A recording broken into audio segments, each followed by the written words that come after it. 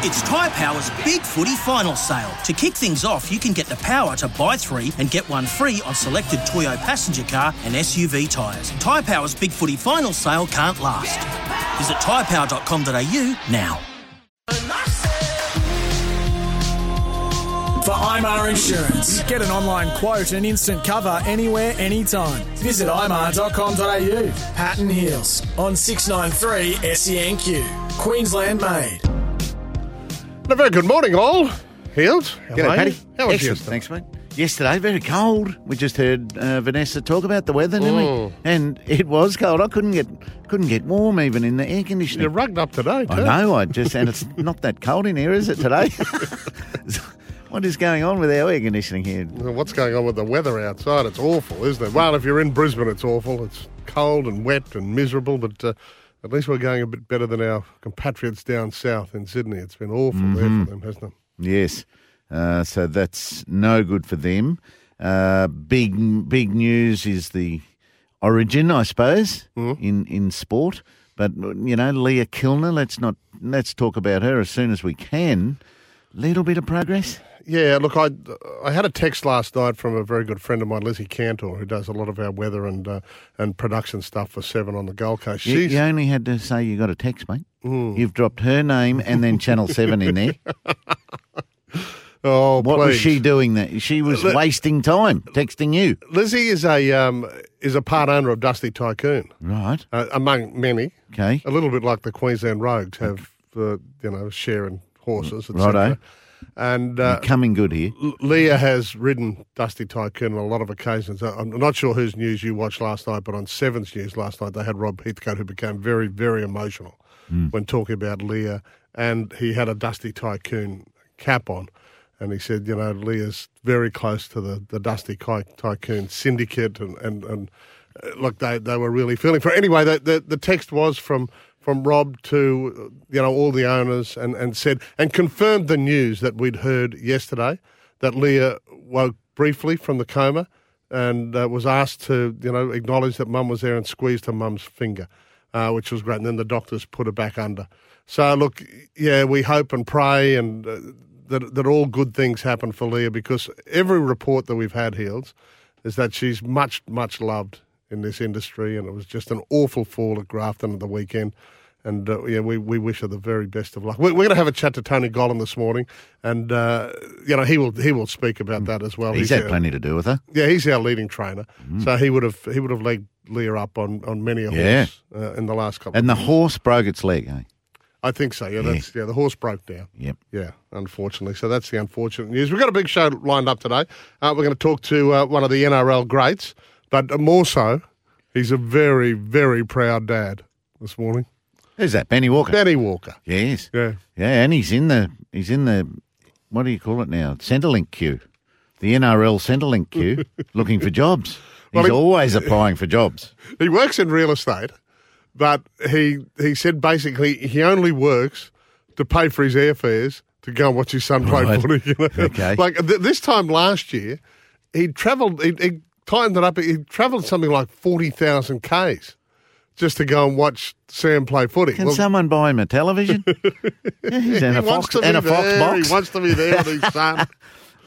Well, I mean, the offer they've made the Warriors is incredible, and why it won't get taken up, will be incredible if they don't. To work for base wages, and if we don't make top 8, we're out after 1 year. So they've got new approaches to a lot of things. Yeah, look, brothers. I think everyone would love to see them have a crack and bring their distinctive style to the NRL, and we know there's a few jobs in the offering out there right at the moment. Yeah. Well, I want to ask him what this distinctive style is. How different can you be? And so and why aren't franchises trusting that? They're struggling to find jobs even when it won't cost a club. And they've got an ability and they've got a track record of being successful at head coaching. They're not going the assistant coach path into the head coach path. They've been head coaches, and they think they've got a way to do it. My favourite Walker story, though, involves his Shane, who was his cohort. Yeah. It remains. Yeah. I don't know why it sticks in. The amount of press conferences I would have been to over 40-odd years, it's, God knows, tens of thousands. Yeah. But it was right in the middle of Origin, so it was this time of year when Shane was playing the game. And, of course, Broncos, as usual, had been ravaged by Origin. I don't know, up to 9 players out. And Shane was made captain. And so he was the designated hitter for the press conference that day. And, over he came as proud as punch as the Broncos skipper for whatever game they were playing that weekend. And the obvious story was, how pleased are you that you've been, you're going to have the C beside your name this weekend as captain of one of the great clubs. And he said, I haven't been this excited since the wife come home in the French maid lingerie. And it just stuck with me. It made every news service, every radio service, every paper. It was hilarious. I mean, they're wonderful. And I think they bring that light-hearted attitude to their coaching. Oh, because it's footy. Yeah. There's no clinging on here. The footy coaches cling on, take it so seriously, and they're so protective of their jobs. They've got a perspective on life. Both of them are well employed and both willing to coach. We haven't, what are we now, 9 minutes into the show, Heels, we haven't even mentioned Kyrgios. Yep. He caused quite a stir yesterday. The phones lit up and the text line lit up. So if you do want to join us, that Brighton Homes open line, 13 55, although all reports that he was relatively well behaved last night. Well, it was Nicholas last night, wasn't it? He was Nicholas, yes. Good boy, Nicholas. Yeah. The Becker Watt Lawyers text line is 0467 736 736. So the other one of our guests this morning will be Brett Phillips. I think he's free. He's got free airtime. He's over? Yeah, we're getting the thumbs up. Massive night, wasn't it? But he's going to be available. So we started with 4, we're down to 2. So for the first time, I think since 99, Heels, where we had Paddy Rafter, who was our special guest yesterday. You tracked him down somewhere in Italy. Mark Philippoussis, Wayne Arthurs and Jelena Dokic. We had 4 through, 2 have advanced. So Kyrgios in 5, pressed by the American, Brendan Nakashima. Ayla Tomljanovic, she's through in 3 over Elise Cornet, which is awesome, through to the quarterfinals. And she's saying that Mum had a hand in this morning in her advancement to the last 8 at Wimbledon. The biggest thing that's different this year is that my mom's here, and she didn't watch any of my matches last year. Even on TV, she would walk the dog for hours and then just check the score. And I was so mad at her because I was like, what if I'm never going to do this again? You missed it. And, well, here you go, Mom. You're welcome. She hates me now. Where's she living? Well, they were Brisbane-based. They were in Wimbledon. Oh, yeah. Well, I don't know where they're living. Surely they've found... She got her own B&B or something? They found new accommodation for them over there. Yeah. Well, in case you missed yesterday, Dad, who handled Ayla's accommodation and, I suppose booking flights, etc. There's a lot to do for young tennis players. Dad had only booked her accommodation around Wimbledon until last Friday, thinking that Ayla was going to be out after a couple of rounds. Well, it's not the case. Anyway, she's absolutely delighted. She's progressed and she's into the quarters. As I said, this is a wonderful feat. The biggest, I don't know. I didn't really think I could do it. So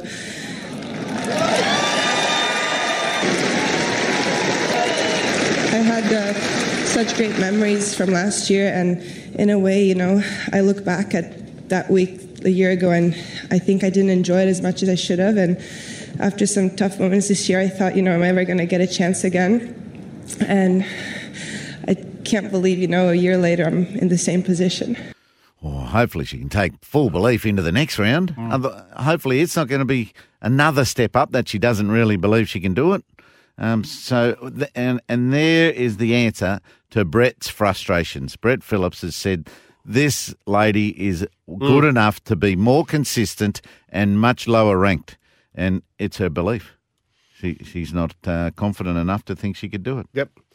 So, we've given away the Kyrgios and Ayla are through, so that means we've lost the demon. I watched the early parts of that last night. I mean, the joys of Brekkie Radio. You've got to be asleep relatively early, but he was going beautifully.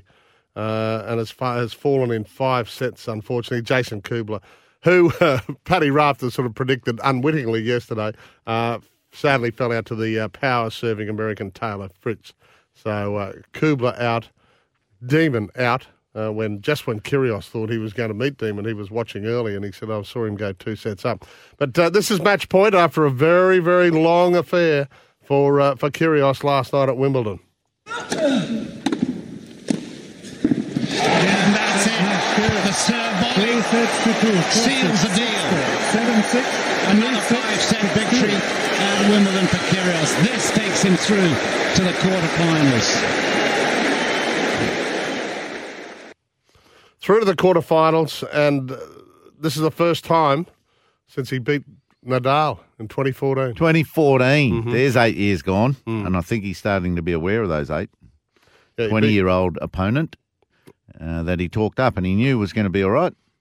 So, he started to really be glowing of his opponent in this match. Nicer to hear than what we've seen in the past. I was really impressed with just Brandon today. Honestly, I didn't watch too much of his matches before today. Obviously, I looked at the draw and, looked at some of the people he beat. Shapovalov, he won juniors here, so I knew that Nakashima was going to bring a pretty good level today, but I just felt so many areas of his game were impressive for me. Second serve, I thought was unbelievable. I wasn't able to attack it. His backhand was so good. Anytime he got on a return, I felt like he made it, pushed it back in play. And for me, I knew from the get-go I wasn't playing as well as I would have liked. I wasn't feeling the ball like I was against Tsitsipas or Krajinovic, so I just knew I had to keep my head down and just battle today. Good He descriptions. did battle. Good descriptions. Although he did cop a little bit of flack at the end of the fourth set. So he's won at 4-6, 6-4, 7-6, 3-6, 6-2. So the end of that fourth set that levelled it up at 2 apiece. So a couple of the commentators, including our own Todd Woodbridge, said, he's tanked that last game. But he had his reasons. He had his rationale. It was a good mental performance. At the end of the fourth, complete rope-a-dope tactic. I just threw away that service game. I wanted him, because I knew that he was in a rhythm. He was starting to get on top of me, and I just kind of wanted to throw him off a little bit, and, it worked.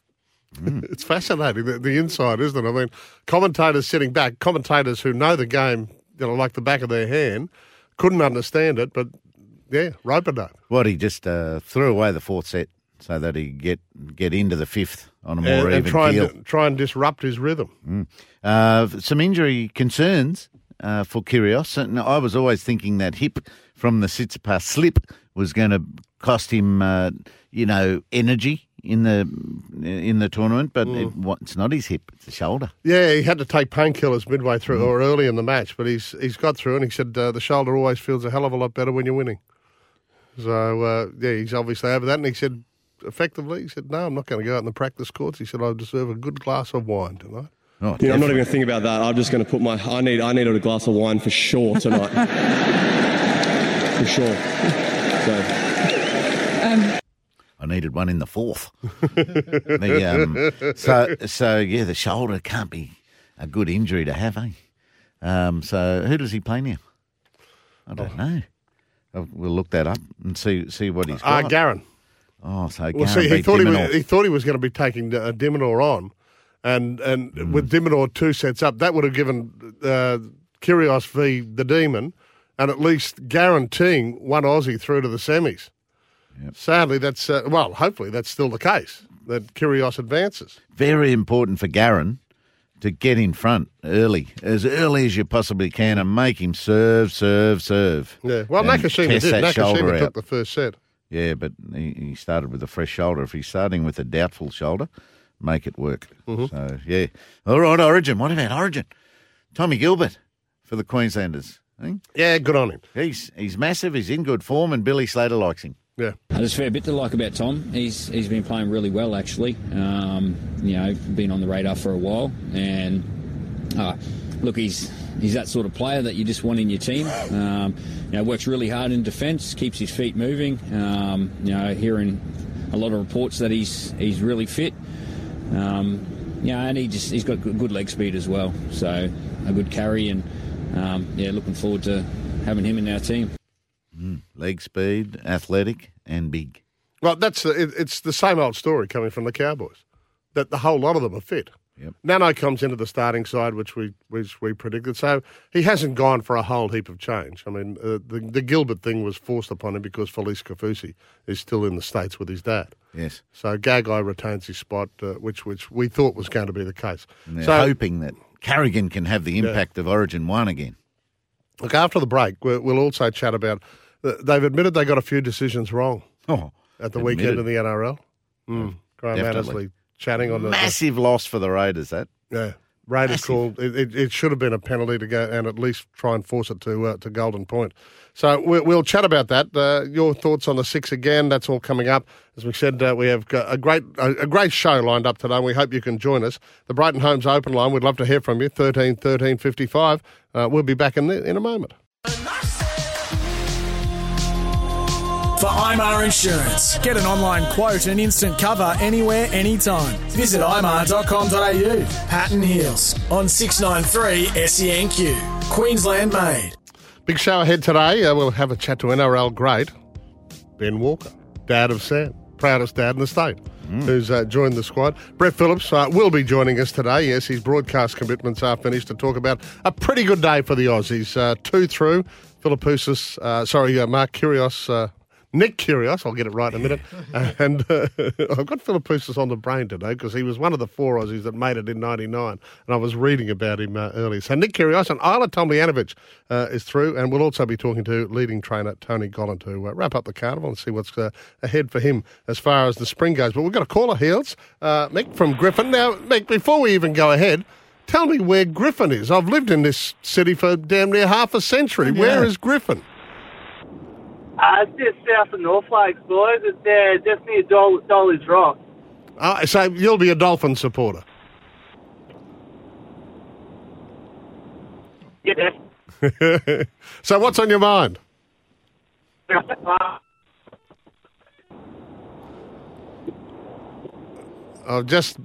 lost it. We've lost Mick there. You there, boy? I've got you now. Mick, yes. Far away. I'm actually... session there at the Cooper. Yeah, we've lost Mick, unfortunately. Heels, we're talking about the Six again. So the NRL, through Graham Annesley yesterday and his regular Monday press conference, they had a little bit to answer for because Trent Robinson went off about a call just before halftime with the Sam Verrills tackle. They've admitted they got that one wrong. But the big one was in the Raiders game. In the last couple of, the dying seconds of the game, there should have been a penalty awarded for the Dragons, particularly Ben Hunt, using the system. And instead they just got the Six again calls, which didn't help. If they got the penalty, which would have been virtually right in front of the post, would have tied it up and we'd probably go to extra time. So this was Graham Annesley on this Raiders call. In most incidents where you see that type of tackle, it will result in a penalty. It's not possible for me to say that he's square when he moves to chase. So in our view, that should have been a penalty. Oh, be careful in Origin. Split markers are going to be targeted, and they've been split all year. The refs have done nothing about them. Yeah. Look, I'm still a fan of the Six again. Right, so this is a question for today, isn't it? Yeah. Should the Six again stay, or has the experiment failed? No, well, I don't think it has. Mm-hmm. And I like the tweak that they made for this season, that in their own half, the penalty, but once you're in the opposition half, they roll the Six agains out. But in this instance, even though they were in the opposition half, that Annesley is saying that the infringements had become blatant and the penalty was warranted. Yes, and it may be in the last set of six. In the last 2 minutes of the game, you don't get a set of six again. I think the Six again's good. We haven't seen many penalties in your own 20, have we? Oh no, they haven't been rife. But no, yeah, we saw a but the sin bin in the Origin. Remember, purposeful, flop and hold down on the first in their territory hasn't been as prevalent. Maybe the players have got off them well, so that the penalty doesn't get given. Yeah. I think the Six again's pretty good. There might be some adjustments in certain parts of the game. What do you think? Have they got the Six again right? Give us a call on that. Brighton Homes open line, 13 13 55, and you could win a Signet Power Bank, which is valued at $60. Where have you dug that one from? There's another one. The prize pack is vast out there. Very good. There's things out there that Mark Braybrook hasn't even told me about. No. Got a big backpack. It's obviously very big, the Signet Power Bank. So that's give us a call on that 13 13 55 number. I think it is time now. It's that time of the day as we get to 6:28. It's a little bit late, but it is time to... Stump Hills on SENQ. You're very harsh yesterday, but come on, let's go. Okay, all right. We've got it. And as you know, Hills, we've got a sponsor for Stump Hills now. Yep. The Queensland Garden Expo. It's on this weekend. So they're a short-term sponsor. Maybe we'll get next year's. We'll get really ready for next year's over the next 12 months. Now, here's another tricky question. He's trying to help me this week. So after I won yesterday, the Broncos won their first 6 games in the New South Wales Rugby League competition in 1988. Which team was the first one to beat them? So we know that they had that big win over Manly, who were the reigning premiers from 87. But that was their opening game. I think everyone remembers that if we go back that far or know a little bit then about they won Broncos 5 more. history. They won their first 5-6. Who was the first team to beat them, Heels? Righto. And the only clue I'll give you, it was at Lang Park. That doesn't help you all that much, does it? No. Yeah, and Cuzzy, bro, there's been no sending in clues to Heels. I've got a big screen in front of me now. I can't cover that one up. I just won't look. All right, you get a bit of thinking time for this one. It's just ticked over 6:30. The news with Vanessa is now. Is on this weekend at Nambour Showgrounds. Get your tickets online or at the gate, and they are your proud sponsors of Stump Hills. And I'm feeling that I'm about to go up 2-0 for the week and start very quickly on closing that 11-6 advantage down that you have on the weekly basis.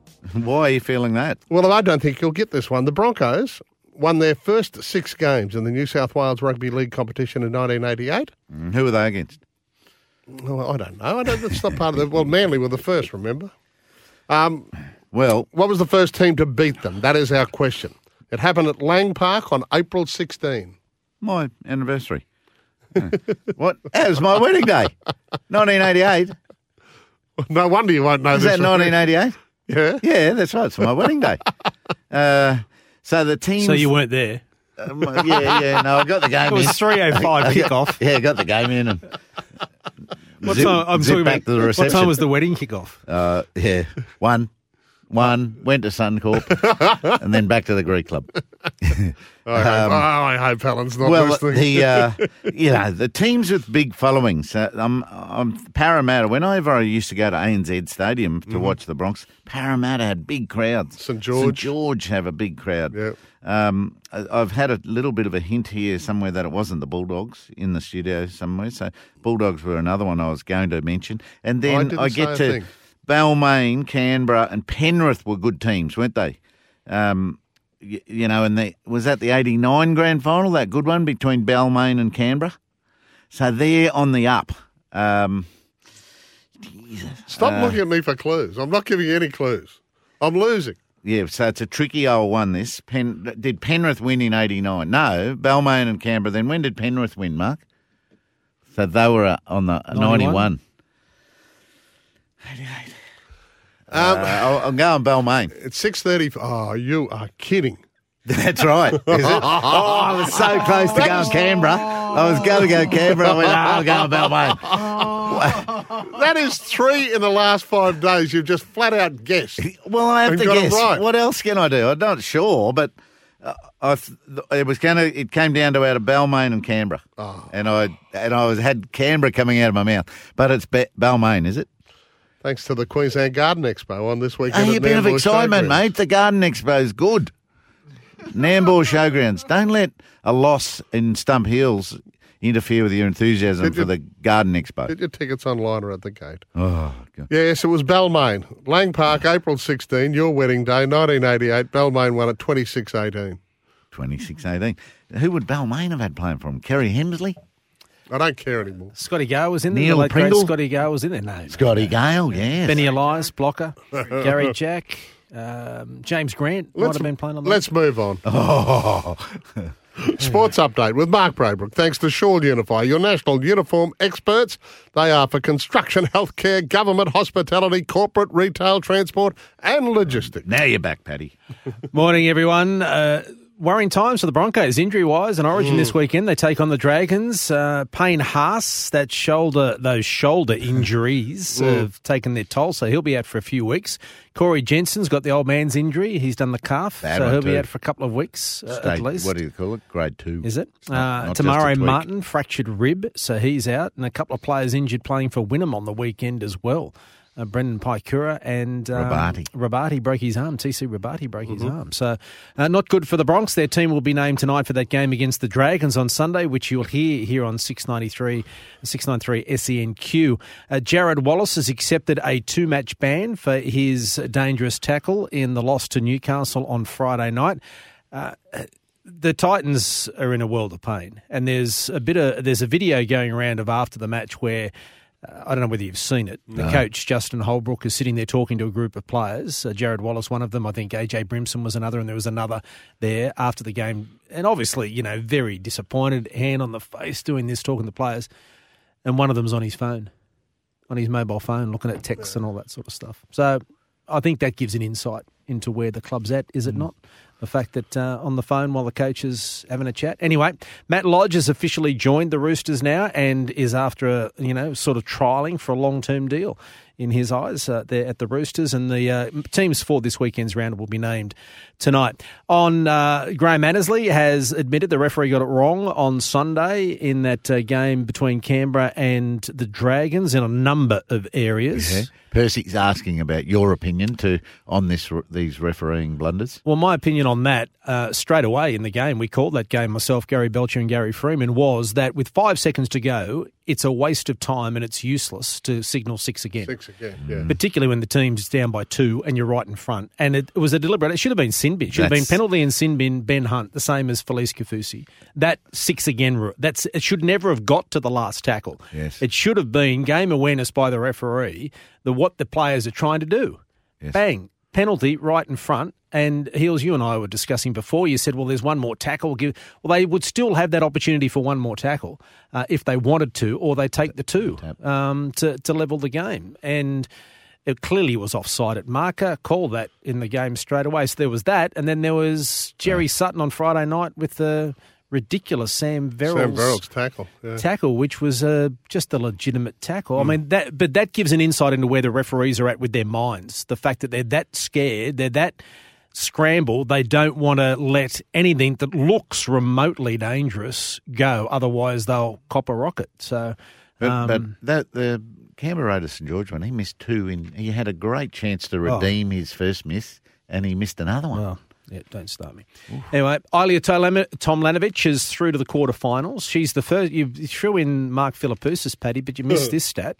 The first Aussie to make back-to-back quarterfinals in the women's draw since Jelena Dokic in 1999-2000. Okay. So 22 years since we've had an Aussie make back-to-back quarterfinals at Wimbledon. Right. So well done to Ilia. Wouldn't you have loved the Demon to get through too, so that we were guaranteed at least someone in there. Yeah, that's right.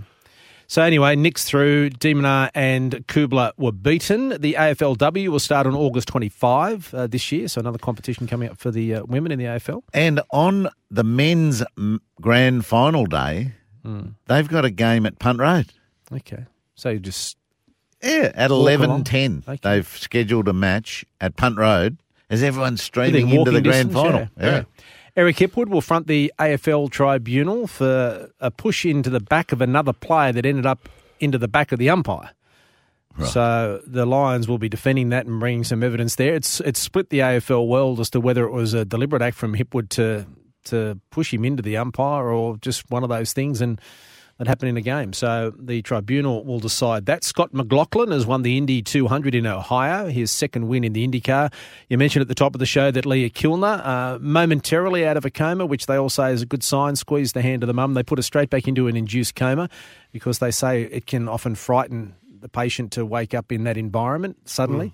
So that's why they gradually bring them out of the coma. So fingers crossed for Leah. You mentioned the association she has with Liz Cantor and the horse that she owns. But Dusty Tycoon. Yeah, but she also rides the Big Goodbye as well. Yeah. Leah, one of our plethora of horses. And just finally, boys, Joey Chestnut. Talk about the GOAT. He is the GOAT. Is he? Yeah, he's won his 15th straight hot dog eating championship. July 4th of July celebrations yesterday. Must have some serious digestive juices. Yeah. Is it eating when you just guzzle it down your throat the way they do, or is that just, should it be called an eating contest, or what's another name for it? Because you've got to swallow it, though. Gluttony. Oh, it's extraordinary. 15 anyway, in a Joey row. Chestnut. There you go.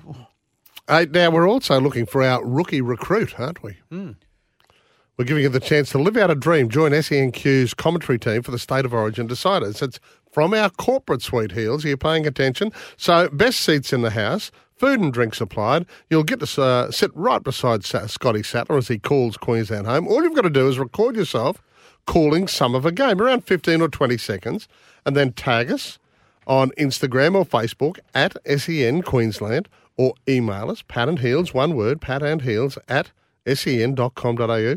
Or, if you want to do it live, give us a call on 13 55. I'm going to give extra points for live. Are you? Yeah, because that's difficult to do. So get your script ready, get your scenario on the field ready, and give us a live shot. And you might win that. I'm going to give you extra bonuses. But that's one of the greatest prizes you can ever win. If you really love Origin, you can get there and sit in comfort and hear the bowels of the game. It's unreal. Good prize. Sellout decider at Suncorp, but it doesn't get any better. So you're one of the judges, eh? You've been self-appointed. Yep. Okay. Well, please, you've made a decision. If I had lost Stump Heels today, I wouldn't have been, but because I won, I'm in. Don't bring it up. Breakfast with Pat and Heels on SENQ. It is 6:42. For IMAR Insurance. Get an online quote and instant cover anywhere, anytime. Visit imar.com.au. Pat and Heels on 693 SENQ. Queensland made. We're back. It's always a bright and breezy chat with Queensland's leading trainer, Tony Gollan. But Tone, right at the moment, there's a pall over the industry, and we're all feeling for Leah Kilner and her family, mate, aren't we? What's the word around Eagle Farm this morning? Any updates? Good morning, guys. And look, I haven't heard a whole lot this morning at all, to be honest. And yeah, but you're right. What you said's right. Everyone's obviously pretty upset and shocked because she's such a popular person. She's a really, really nice young woman. And the boss said the same thing the other day, and there's been plenty of other people saying it. So it's pretty horrific when these things happen. The whole jockey community really feel it, and racing community at large all sort of feel it. And our prayers and thoughts are all out with her, and hopefully that she can make a really good recovery when she does come to. Because I think the industry's had a pretty good run, Tony, hasn't it? Yeah, we have had a pretty good run, but I mean that's the unfortunately the nature of the beast, isn't it? There's not too many jobs where you get followed around by an ambulance, which is pretty well what happens with jockeys when they ride. An ambulance follows them around, so it's a pretty risky profession.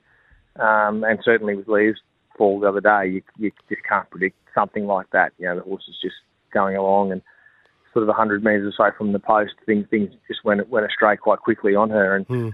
Yeah, it's pretty hard to watch, hard to see, and you certainly don't like seeing it. And another young girl fell yesterday, I think, at Gunnedah as well. So, unfortunately, these things do happen, and they're obviously everyone's aware of the risk, but you still certainly don't like seeing it when it happens, particularly with someone etc. as well, which makes it pretty tough for everyone involved. Yeah, as you said, she's been immensely popular around the tracks, and we wish her the very best of luck. Hey, now, speaking of that, you're about to launch another great career, Angela Jones. She's joined your stable. Yeah, she's another lovely young woman. Hails from Western Queensland, I think, originally, and then she's up with a good friend of mine, Lindsay Hatch, in Toowoomba, where she sort of, started to cut her teeth, similar to the way that Bailey Notiff sort of came down here to Brisbane to us a few seasons ago. And been watching Ange for a while. She's been coming down one day a week for about a year now, and sort of just biding time until next season starts till August. She's made the move officially to Brisbane a handful of weeks ago now, straight after Stradbroke, I think it was, and she's settling in well. And looking forward to her launching into the metropolitan area right at the start of the new season, which is the 1st of August. Hey, speaking of the Strata, you were pretty bullish about Isotope leading in, and it was a very gutsy fourth in that race. What happens to Isotope now? And where do you go after the carnival, mate? Have you got many set up for the spring? Yeah, we do. She's probably one of them. I was a bit disappointed, actually, Stradbroke, with her. I felt she was going well. She still played up in the barriers a little bit. There's just something there that she's just not spot on, whether it's she just doesn't love Eagle Farm or what it is, I'm not sure. She begun well, got a lovely position, and I thought off the corner, if we're at Doom and she just wins the race, she lets down well, but she just doesn't seem to let her action quite go here. We talk about the surface, and it's done a great job, through the winter, this track, with all the rain, etc. But it's still not every horse's cup of tea, and I just wonder whether that's the case with her. So we've backed off her a couple of weeks off and a little bit of treadmilling, and I'm going to give her a light spring campaign. There's not a lot for her in the summer. Her ratings are probably too high to run in our Queensland Carnival in the summer now. So we're going to look at heading away. She runs in Melbourne now mid-September, so she's come back to the stable yesterday. She looks terrific. She's a bit like me when she goes on holiday. She puts on weight very quickly, that's for sure. So it takes a bit of trimming up. What are your final comments on the Brisbane Winter Carnival? Oh, I think it's been good. I mean, we never had a Doomben Carnival, did we? We lost that with rain and with the 10,000 man shifted to Eagle Farm, which was quite remarkable. But yeah, no, it was a different carnival. I think the Snowdens had a great carnival from Sydney. They stay up here with us. They've had a terrific time. But, apart from them, with a couple of Group 1s, I think it sort of got spread right around, didn't it? A couple of locals got Group 1s, which was great to see for Queensland participants. And I think overall it was a pretty tough, solid carnival. Eagle Farm really had to bear the brunt of a lot of racing, obviously, with the massive drainage power this track has. And then when we went to other tracks outside of here, we seem to get quite wet conditions all the time. But it's just part of this weather process we're going through now. And we can't complain too much, can we? Like, we're still racing, can get good job. There's people everywhere over the place, flooding, etc., etc. So I think the carnival was good. It was tough. I think the race clubs did a really good job with it all. And I think it was a really successful carnival. Now, you speak of the Snowdens, and of course they had She's a Belter, one of the J.J. Atkins. You and Paul have a friendly rivalry, don't you, when it comes to Origin time? Yeah, we do. We get along really well, but we do rib each other a lot come Origin. We watched the first game. He was up here at my house, and it was great. I've never seen a bloke leave out the front door as soon as full time was over. Knocked the hinge off it. I could have sent him the bill for that. He was going out that quick. But he was giving a lot of cheek after Perth. We don't travel well to Perth. No, we haven't. No, that's it. We're not going to Perth anymore. No, I think they want to piss Perth off next year. We'd go somewhere else. It's not much good to us. So it's 1-1, and he's Paul's up here actually for the third game. We're going to go out and watch the game together at Suncorp. So I hope I get the bragging rights after game 3. Oh, so do I, mate. I hope you do. Hey, mate, always great to chat to you. And as I said, it's lovely to talk. We'll keep in touch right the way through the spring with all your team. But it's right at the moment, the whole of the industry is focused on Leah Kilner and wishing her the best. Yeah, most certainly. I think everyone out there, as many prayers as you can get. Whatever's going to help to get Leah back mended and hopefully back, doing what she loves, which is riding horses. That'd be lovely to see. But first and foremost, just hopefully we can get her back and get her mended and getting around again, which is what everyone wants. Well said. Our champion trainer, Tony Gollan. Thank you, mate. Thanks, Tony. Tab Queensland Winter Racing Carnival. The Greyhound Racing at Albion Park is the place to chase. Gamble responsibly, though. It is 6:53.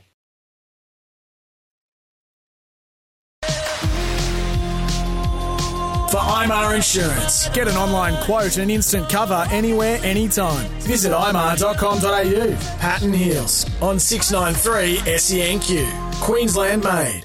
Welcome. Thanks for joining us. We'll have a chat to Ben Walker, proud dad of Sam, a little later on, who's joined the Origin squad. If you missed Stump Heels this morning, Heels guessed that it was Balmain was the first team ever to beat the Broncos, and that was at Lang Park. That won't be the last time, I guess, either. His wedding anniversary. Wedding day. Muzz has said through... Well, he said, you'll never beat Heels. He can be tinny as. Ask him about winning the major prize at the Wedding Expo in 88. Yeah. And he went to the wedding dressed like Liberace and was as happy as Larry. We'll hear about that after the 7 o'clock news, because that's coming up very quickly now with Vanessa Gibson. I can't believe this. Is that true? Yeah, I won the Wedding Expo prize. $3,000 worth of services. Good memory, Muzz. You are, Timmy. All right, News with Vanessa is next.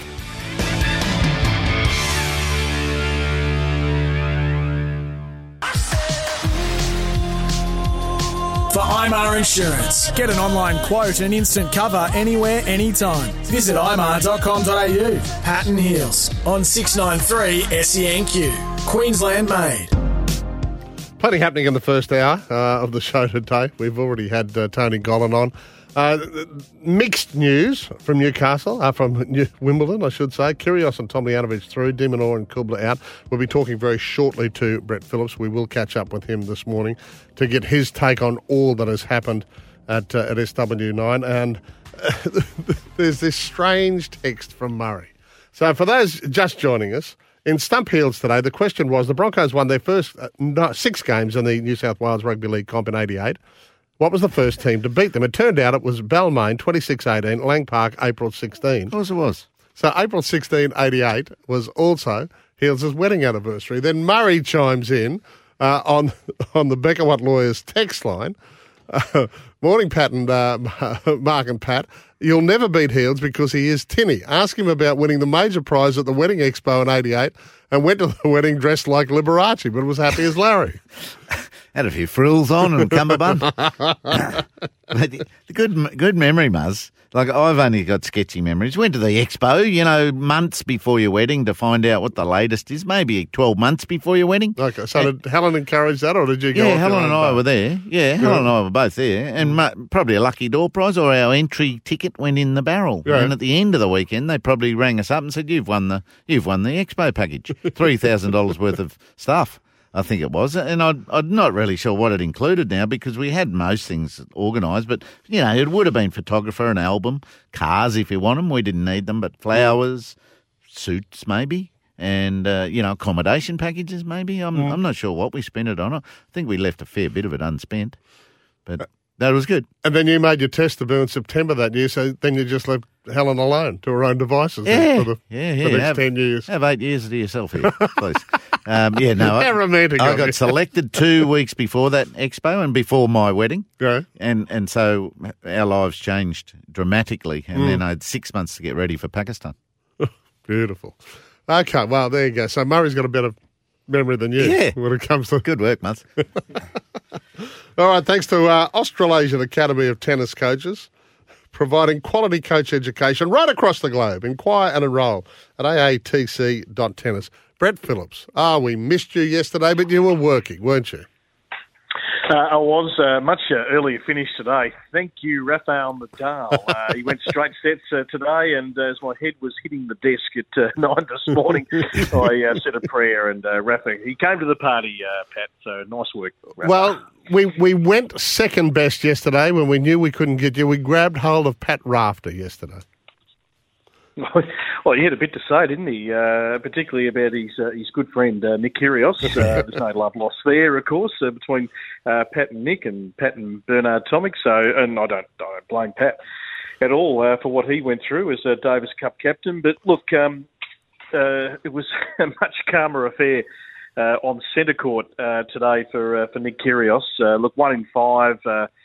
Played terrific tennis. Really good battle, actually. Brandon Nakashima, just keep an eye on this young guy. One of 13 Americans inside the top 100.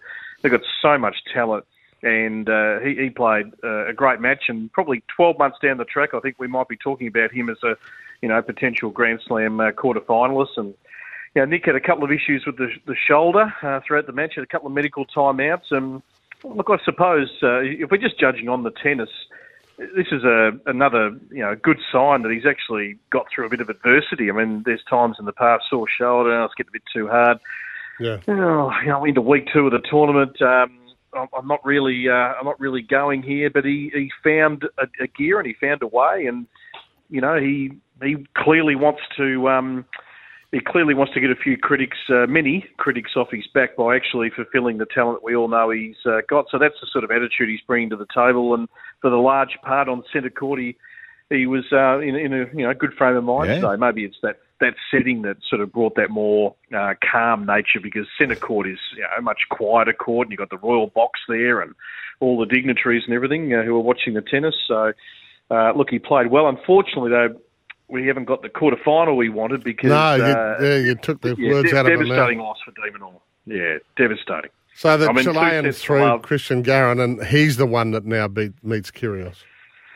Yeah, and look, Alex played, two great sets, but the door was left open, and Garin, yes, known as a clay courter, but you don't get to the fourth round of Wimbledon if you haven't played some sort of decent tennis on the way through, and he's always been a great stroke maker, and Alex had his chances. He'll rue that, and he hit the nail on the head in press after, Pat, by saying, I've got to somehow find a way to play these big points better. And that's the key. I mean, if he can compete, no problems with that, but just being able to grab the moments and not allow your opponent in and have more of that killer instinct. And that's the challenge for Alex going forward as he tries to build a bigger frame. So it's a missed opportunity, that's for sure. He is looking a little bit bigger through the chest, isn't he, at the moment? But was there something that obviously let him down on big points last night? Yeah, it's just probably it's still that weight of shot.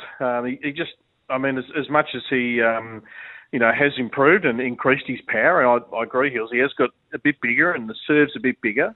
It's noticeable, but it's going to have to go to a whole other level. Mm-hmm. These guys strike the ball incredibly at that level, and he just can't quite go. And then it comes down to shot selection at times as well. So it's little things. I mean, for the large part, he's doing so much right out on the tennis court, and that's why we love him. But that's a match on paper that was the best opportunity he had to make his first Wimbledon quarter. So for the second year in a row, we get Ayla Tomljanovic through to the quarters. Yes. Now, can I just interrupt our chat for a second? And I know you would have heard this from her post-round interview, but I thought this little bit was just beautiful from Ayla after she'd won in 3 sets. The biggest thing that's different this year is that my mom's here, and she didn't watch any of my matches last year. Even on TV, she would walk the dog for hours and then just check the score. And I was so mad at her because I was like, what if I'm never going to do this again? You missed it. And, well, here you go, Mom. You're welcome. She hates me now. Beautiful, wasn't it? I mean, and this is after we made quite a point yesterday, Brett, of Dad failing to book accommodation for his daughter at Wimbledon past last Friday because he thought she was going to be out. Ratko, the dad, he's there every step of the way with her, and Mum, rarely seen at the tennis, travelling the world. It's Dad and the entourage that support him. Look, I'm wrapped for Ayla. Today, tough opponent, Elise Cornet. There's no better, or maybe Serena Williams has been the best, theatrics and the theatre and stumbling over and hitting the deck, and up she gets and she's walking around like she's lost half a leg, and then she fires up again and she's inspired. She's played 62 consecutive majors. I mean, she's been the most durable of anyone on the tour for the last 15 years. And Ayla she stuck to her guns from a set down. I mean, she is just a really good ball striker. And in the end, she just put too much pressure on Cornet. And much to Ayla Tomljanovic's relief now, she has a winnable quarterfinal as opposed to having to play Ash Barty last year. Yeah. She's got Elena Rybakina, who's a good player from Kazakhstan, who, no surprise, she's at this stage of the tournament. She is a big, strapping athlete who hits a mean tennis ball, but it's a very winnable match for Ayla, and I'm really wrapped for it. She's done a great job. Yeah, me too. So Tatiana Maria's a very interesting story too in the ladies' draw, isn't she? 34-year-old, 2 kids. She's come back after each one of them and quarter-final belief. I think I saw her one year at the AO play Serena in the first round. It might have almost been a couple of bagels out on Rod Laver Arena, and here she is in a quarter-final. I mean, and the girl she's playing, I hadn't even heard of prior to the tournament. You think you're across just about the whole tennis ecosystem, and there's always these names that pop up. Jules Niemer from Germany, so an all-German affair that no one could have predicted pre-tournament to be in the quarters. But Tatiana Maria's a good story, and her and Serena are actually a good pals because they had kids about the same time and put them in the creche when they've been at the tournaments. So, that's a real surprise packet. But I did watch Simona Halep today, and I know that Ons Jabeur is the highest-ranked player still left, but Halep saw off Badosa in an hour, clinical fashion. Won Wimbledon 3 years ago. She's got Patrick Mouratoglou, Serena's old coach of the last decade in her camp, who's a good tactician, and she's got the glint in the eye that she wants another Wimbledon trophy. So I thought she put a stake in the ground. Simona Halep is the most accomplished left of the women in the draw. Yes, okay. What about the juniors, Brett? Do you know of any good rising juniors we've got that are now competing at Wimbledon? Indeed, yes. We did lose young Taylor Preston today, but she is one that just put a little asterisk. She's only 16. She did win a round at the French a couple of weeks ago, and she's got some enormous talent out of WA. I think Eddie Winter, the young boy from South Australia, is still in the juniors, so he'll compete tomorrow. He's a good young talent. So yeah, look, there's not many, but there's some that possibly could certainly make an impact down the track. And we need to mention Jason Kubler, of course, who lost to Taylor Fritz today, so that was going to be tough. I mean, Fritz is in the form of his life. I mean, he boy, oh boy. I mean, I watched him up close at the ATP Cup. I couldn't even see the tennis ball when he was playing. He was just blitzing winners. And, yeah, Jason today couldn't quite go with him. But he walks away $335,000 richer in his pocket that he can invest now in his tennis, set up the next phase of his tennis career. Great people around him, Jason. So hopefully he never departs, double digits in the rankings and makes some money out of the sport and sets himself up for the rest of his life over the next 3 or 4 years. Yeah, see, at 7:15 we're chatting to SEN's tennis expert, Brett Phillips. Here, mate. I mean, Pat Rafter spoke at length about Jason. He, as you know, probably from our chat, Rafter said, if you haven't got anything nice to say about someone, don't say it. So he cried off Kyrgios for quite a while, but he wanted to speak at length about Jason Kubler and just the unbelievable pain that he's had to go through to get there. We know about the 7 knee surgeries, but he said basically his knee is just mush, particularly when he plays on hard surfaces, hard courts, So, yeah, all power to him. And I was going to do the sums, but you've done them for me. He's picked up 300 plus K. Yeah, it's a game changer. I mean, we had Steve Baldus, his manager, on the first serve last night, and they've acquired. So Jason's never really had a management group that have looked after him. He's done his own thing, but Steve's taken him under his wing now, and he's got Stephen Huss, the ex-Wimbledon doubles champion from Australia, who's based in the US, who's going to be working as part of Jason's team. Jared Bunt, who's down at KDV Sport there on the Gold Coast, who's over there with him.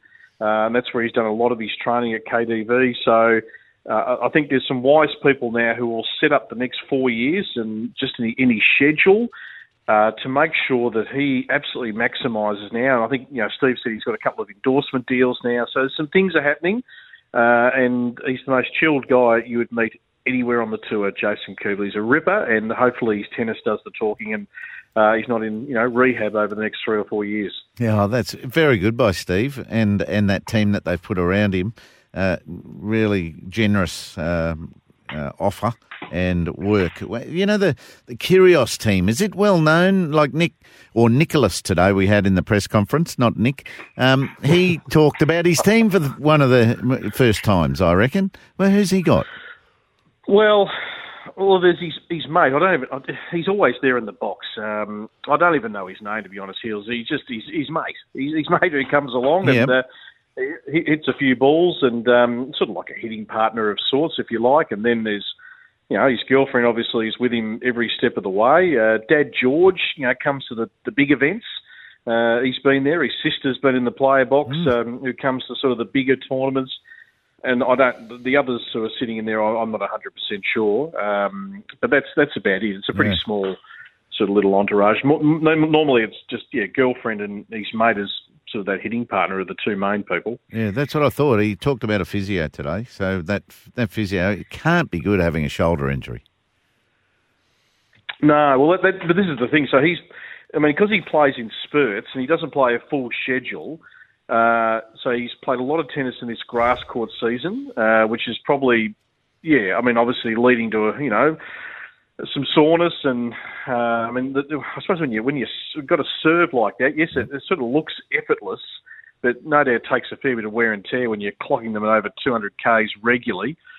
So, but he's also never quite built the body that it's going to be totally durable. There's always going to be some issues there that may prevent him still from winning 7 matches in a fortnight. More so than the quality of tennis, it'll be whether the body can actually go the journey. And anyway, we'll see what the next round looks like first, and go one game at a time. Brett Phillips, thank you very much. We look forward. Lovely to hear your dulcet tones back on the radio with us this morning, mate. Thanks again, Brett.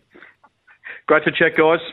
7:19. Let's hope we're talking to Brett in the next couple of days about Australians through to the semi-finals. The last 4 at Wimbledon. Wouldn't it be lovely? We need to take a break. We'll be back right after this. For IMAR Insurance. Get an online quote and instant cover anywhere, anytime. Visit imar.com.au. Patton Heels on 693 SENQ. Queensland made.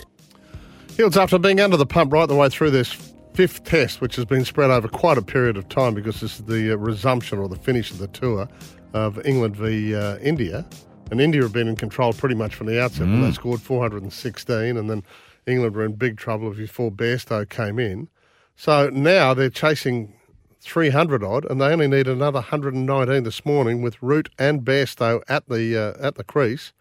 At 76 not out, Root. Bairstow just continuing to dominate, 72 not out. They're 3 for 259, and they need another 119. So this...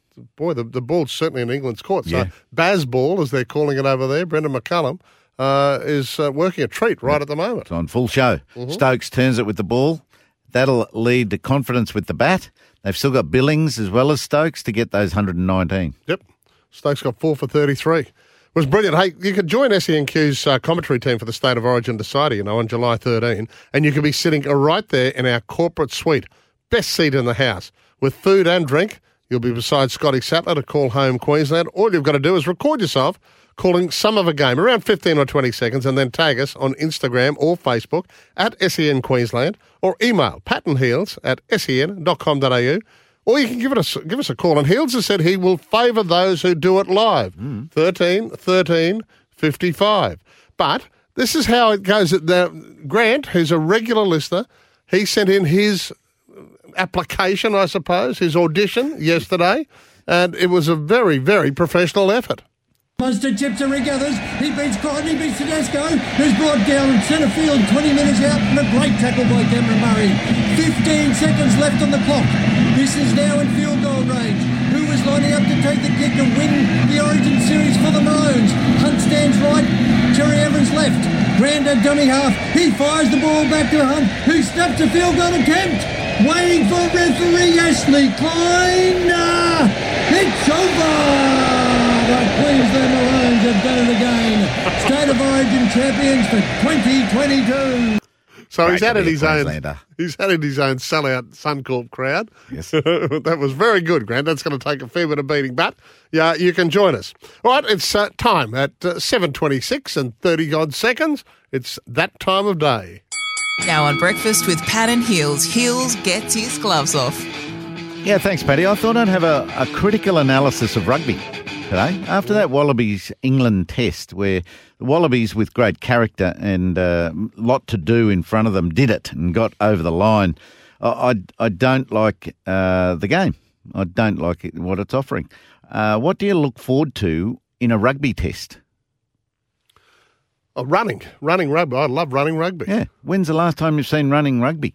Right. Mm-hmm. So in these contests, there's nothing to look forward to. It's all tight defence. It's crowded in there because no one commits to the ruck. So many times on the field, lying on the ground, were the attacking team, 3 or 4 of them protecting the ball, and one opposition defender. That's it. No one's committing to the ruck, which leaves 14 tacklers in the crowded back line. And then there's over-refereed decisions. Are there too many possible infringements in rugby? You know, the old accidental offside coming in from the side, little hands in the rucks. The players are making those indiscretions way too often as well. The players who blatantly infringe. Then there's hair pulling. You know, that's what really fired Darcy Swain up. And minor head contact there, right, for a send-off decision in the 33rd minute of Darcy Swain. Everyone agreed with it, though. Yeah. So Rugby thought that's a straight send-off. He's gone here.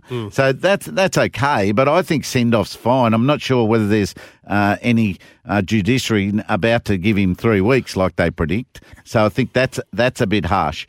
And then there's over-kicking. There's over-kicking from kickers who couldn't kick it very far the other night. It was like 40-metre kicks. So they've got to start to develop the Matt Burtons of the world. And Reece Hodge, he's out of the Wallabies setup at the moment, that's for sure.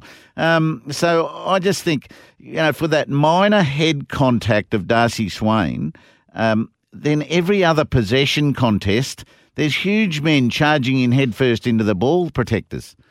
So contact with shoulder on shoulder, shoulder on neck, accidental head contact happens all the time. You see the size of Alan Alatoa? For him to get concussion, that's a big hit. He is massive. The first half offered nothing. The first 7 minutes of the game, there had been nothing happen. And there was a conversion kick by England, the first penalty, and it was already 7 minutes gone. I just think the second half was marginally better, and the result, of course, helped us. This won't last. How long's Rugby got in this form?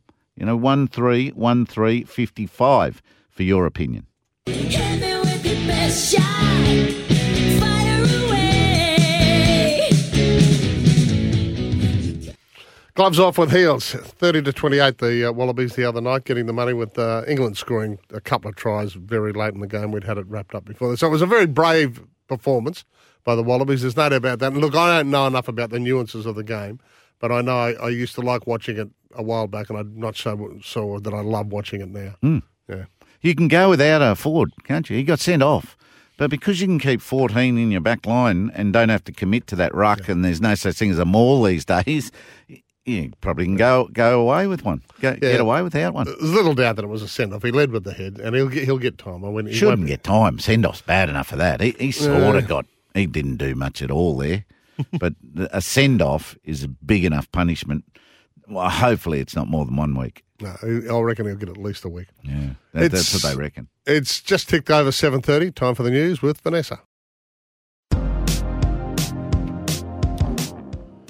Welcome back. Breakfast with Pat and Heels on 693 SEN. We're chatting today about the 6 again rule. It was widely discussed yesterday at Graham Annesley's press conference, particularly in relation to that Dragons-Canberra match, and Annesley admitted that the officials got it wrong and it should have been a penalty, which would have tied it up, and we would have gone to Golden Point.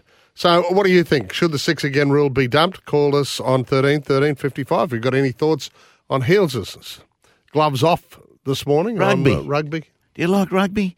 Surely, Paddy, you haven't gone to a rugby game lately and said, geez, I'm looking forward to some good running rugby today. Well, I love watching the Crusaders play. I've got to say that. I mean, they play really exciting brand of rugby. They don't let you run, though. No, well, it's sort of one-sided. I know that. Yeah. I worry about it. Yeah, gloves off, the future of rugby. You've delved into your contacts for Thursday, haven't you? We've got Eddie Jones coming on. Yep, hopefully we'll catch up with Eddie. We'll talk to him about the evolution of rugby and how it's got very crowded and tight in there. Gee, there's some big hits. We've also got Ben Walker coming up after 8 on the show. Very proud dad of Sam, who's been called into the extended Queensland squad for Origin. So Billy spoke yesterday. We've already heard about him talking with Tom Gilbert, and just wrapped with his performances this year, but more so wrapped in his fitness and how he'll be able to go the distance. Nanai will come into the starting side. So Billy was asked about Jeremiah, now taking up a new, improved role in this side for the decider. To be honest, I think he'll settle into the game a little bit better. Coming on with 20 minutes to go in game 2, he probably felt he had to make up for lost time. So looking forward to Jeremiah getting the opportunity to start and play his natural game. I've got a lot of faith in Jeremiah. He brings a lot to our team. So, it's a pleasure to give that news to someone like that he's going to start for Queensland. Yeah, well said, and good faith. He's going to need a lot of faith because he's young. Just because he's big and he's athletic and he's in great form doesn't mean that the pressure won't get to him. He spoke also Cowboys and Broncos influence on this team. Todd Payton's done a fantastic job up there, and they're in a really good place. They're playing some great football. I thought the standard of that Cowboys-Broncos game on the weekend was really high. It was a fast game, and that's a reflection on both those teams. We've got a lot of Cowboys and a few Broncos in this Queensland team, and they deserve to be here because they've earned that through their club form, and they're a big reason why their clubs are going so well. Yeah, no, it was a good game, wasn't it? They were willing to throw it around deep in their own territories, and they made some good breaks from that too. So these teams in the NRL are certainly much more relaxed and willing to do and try stuff than they were probably 5 years ago. Yeah. It's a big wrap on what Todd Payton and Kevin Walters are doing with their respective clubs. But as I said, this one's going to be the acid test for Kevy this week. So just repeating what we mentioned earlier, no Payne Haas, the shoulder. They've got to give that time, or his shoulders, time to get right because there's big games coming up. Tamari Martin's got rib damage. He's out for a little while. Corey Jensen with a calf. Now TC Rabati in the Q Cup broke his arm. Brendan Piakura copped a head knock as well. Tessie knew they're hopeful that they can have him back from this hammy injury that's plagued him, and he would be the obvious fit for Tamari. Then you take out Cobbo, Carrigan, Capewell, and Flegler is the 18th man for Queensland, so he won't be there as well. So that's a huge indent into Kevy's stocks for this Sunday game at Suncorp. Speaking of Suncorp, we'll have Al Graham on, our favourite Suncorp general manager, a little later on, talking about an unbelievable time coming up for the ground, because you've got the Wallabies England, which is going to be 40,000 plus, you would have to say. As we were saying earlier, Dragons always draw well because they have a good fan base right through the NRL world. So Bronx have got the Dragons Sunday afternoon. Then, obviously, we've got Origin. Then we've got Aston Villa and Leeds playing there as well. And then there's going to be a big announcement today. There's a massive press conference down there at Suncorp today. That will be what the paper have announced today, the Matildas and the Socceroos playing games at Suncorp in September.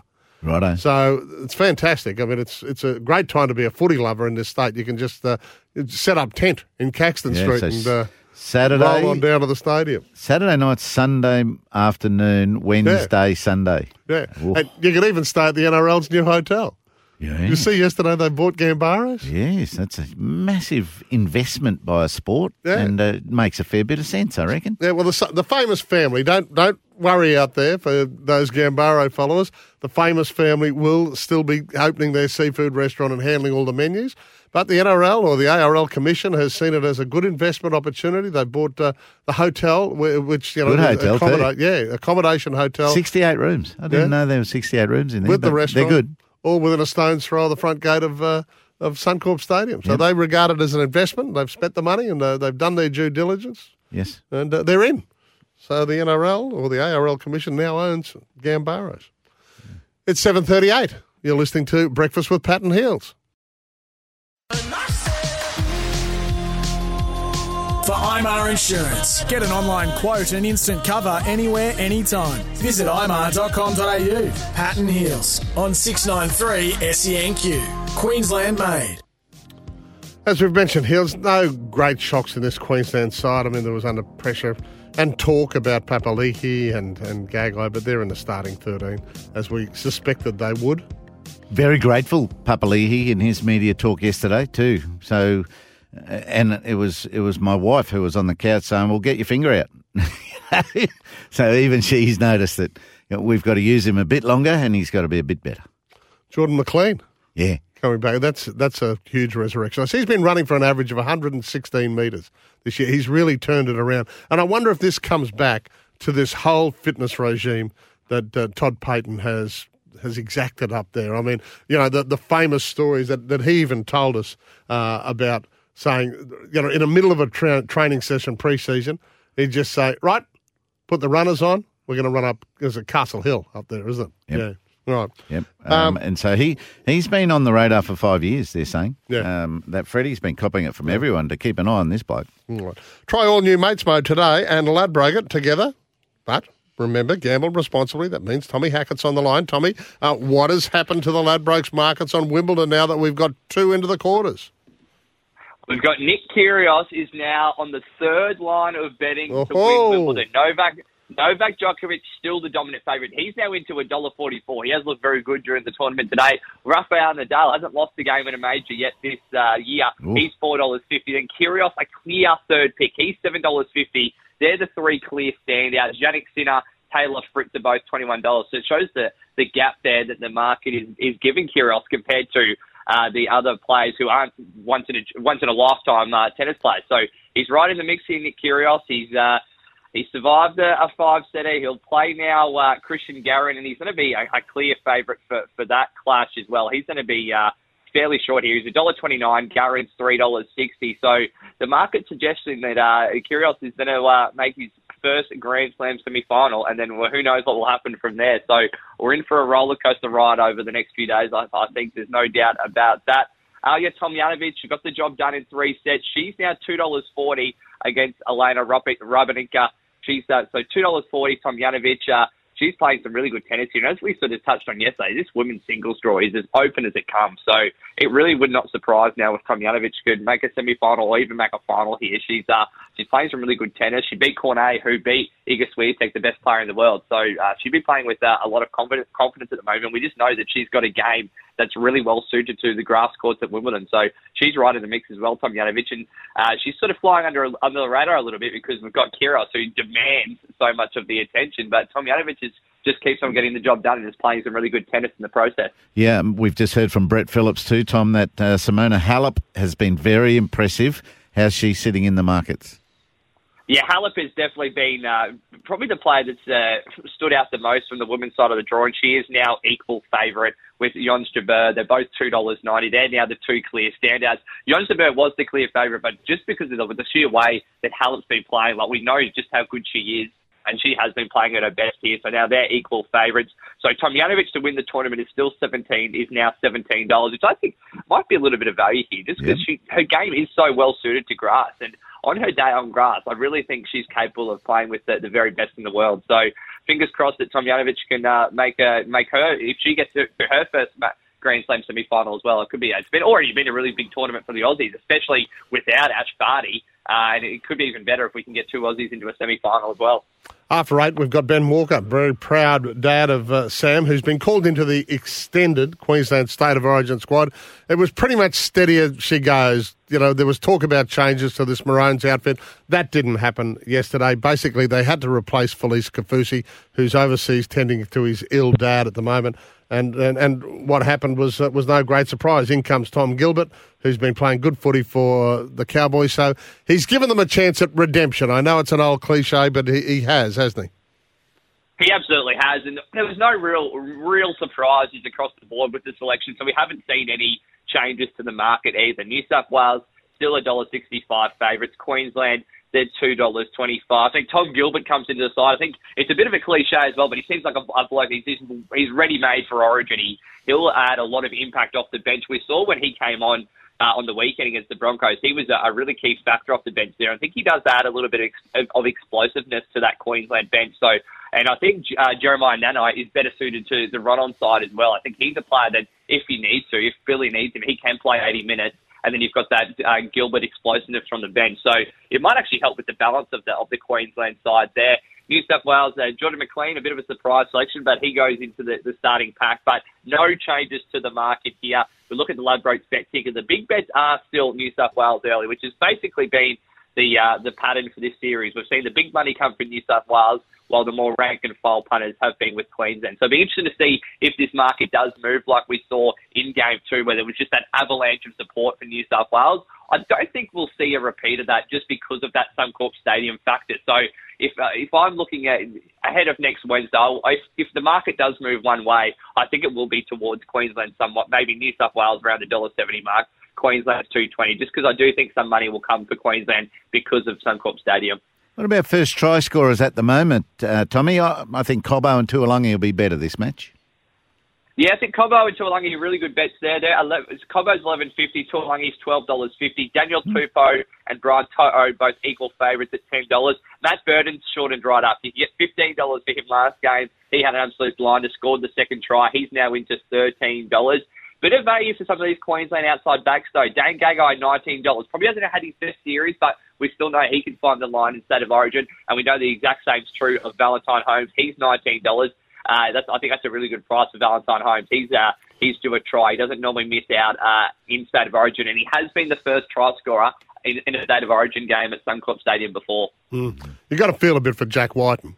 He's the extended one. Had a blinder in game one. Yeah, blinder in game one. But you couldn't drop Matty Burden either after his performance. So it might be Stephen Crichton might be the lucky man, but he was very good in game 2 as well, and he's obviously got that Panthers connection, which Freddie is definitely tapped into. But no, Jack Whiten has certainly been very stiff there. He's a pretty handy bloke to have there as your 18th man because he can cover a range of positions as well. So I'm still not. Maybe Fittler might have one more trick left up his sleeve. I wouldn't be stunned. I wouldn't be stunned if we see Jack Whiten start this game on the bench. There is a bit of late shenanigans. I'm calling it here first. That's my Origin conspiracy theory. Fittler's got one trick left to play. Oh, you heard it here first, Tommy. Thank you very much. Don't forget Ladbroken, together with Mates Mode, the better way to chat, share and bet together.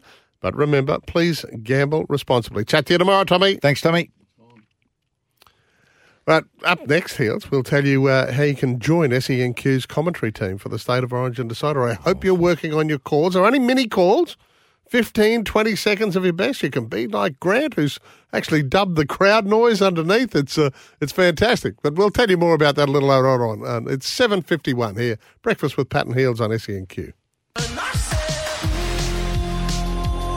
For IMAR Insurance. Get an online quote and instant cover anywhere, anytime. Visit imar.com.au. Pat and Heels on 693 SENQ. Queensland made. Ben Walker, dad of Sam, coming up after the break. So too Alan Graham, who's headed for an absolutely crazy time at Suncorp Stadium. This week. How many pies and hot dogs and things like that. Probably doesn't want too much more rain, does he? No. Although that is one of the great training grounds anywhere.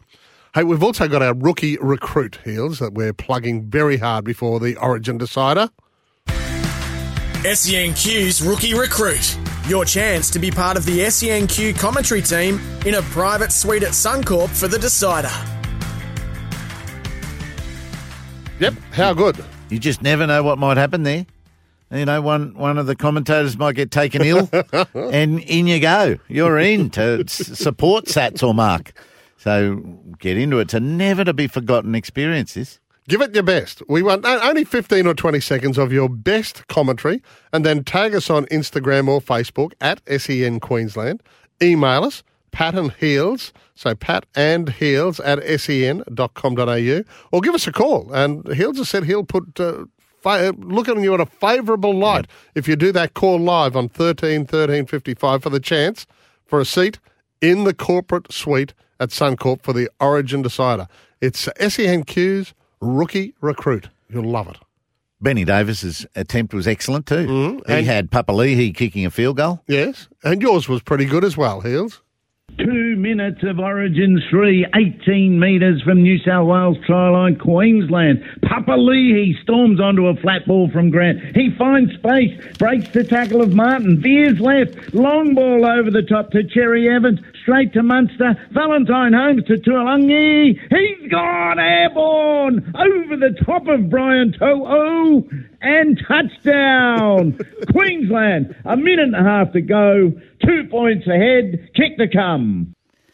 Oh, lucky no one else was in the office that day. It's hard to do that. And to go live on a phone is extra pressure. Okay. So that phone number is 1355, or as I said, tag us on Instagram or Facebook at SEN Queensland, or email us, Pat and Heels, one word, Pat and Heels at sen.com.au. How about you? You've got to do one yet, as you know. You're dodging it. I have been dodging. Well, right? I bet you're going to get in the studio. Davis. You're going to get into a sound studio at 7, aren't you? With your headphones on, get a little bit crowd atmosphere in there, and really put in a beauty.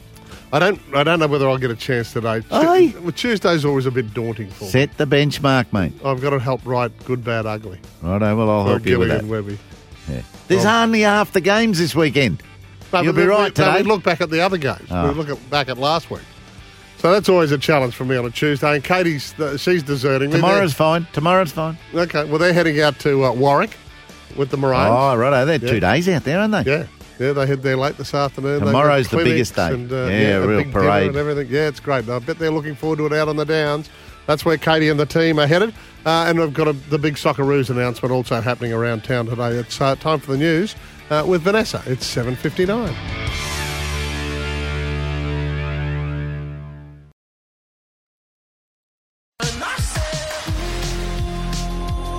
For IMAR Insurance. Get an online quote and instant cover anywhere, anytime. Visit imar.com.au. Patton Hills on 693 SENQ. Queensland made.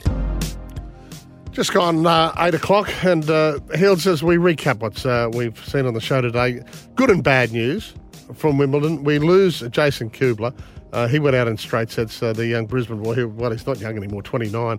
He's been through all those dramas with his knees. We spoke to Pat Rafter about yesterday. He said basically his knees just jelly, and they just keep operating on. But he's picked up, as Brett Phillips told us earlier in the show, over $300,000 for getting this far. So that's great, and that will make a difference. And a management firm that took him on for nothing. Yeah. And so that allows him to play and rehab as well as you ever have. You haven't got to worry about a whole lot of other stuff, and that's what Kevy Walters has found at the Broncos. So that team looks like it's going well. Sadly, we lost Alex de Minaur, who was up 2 sets and has fallen in 5 sets there.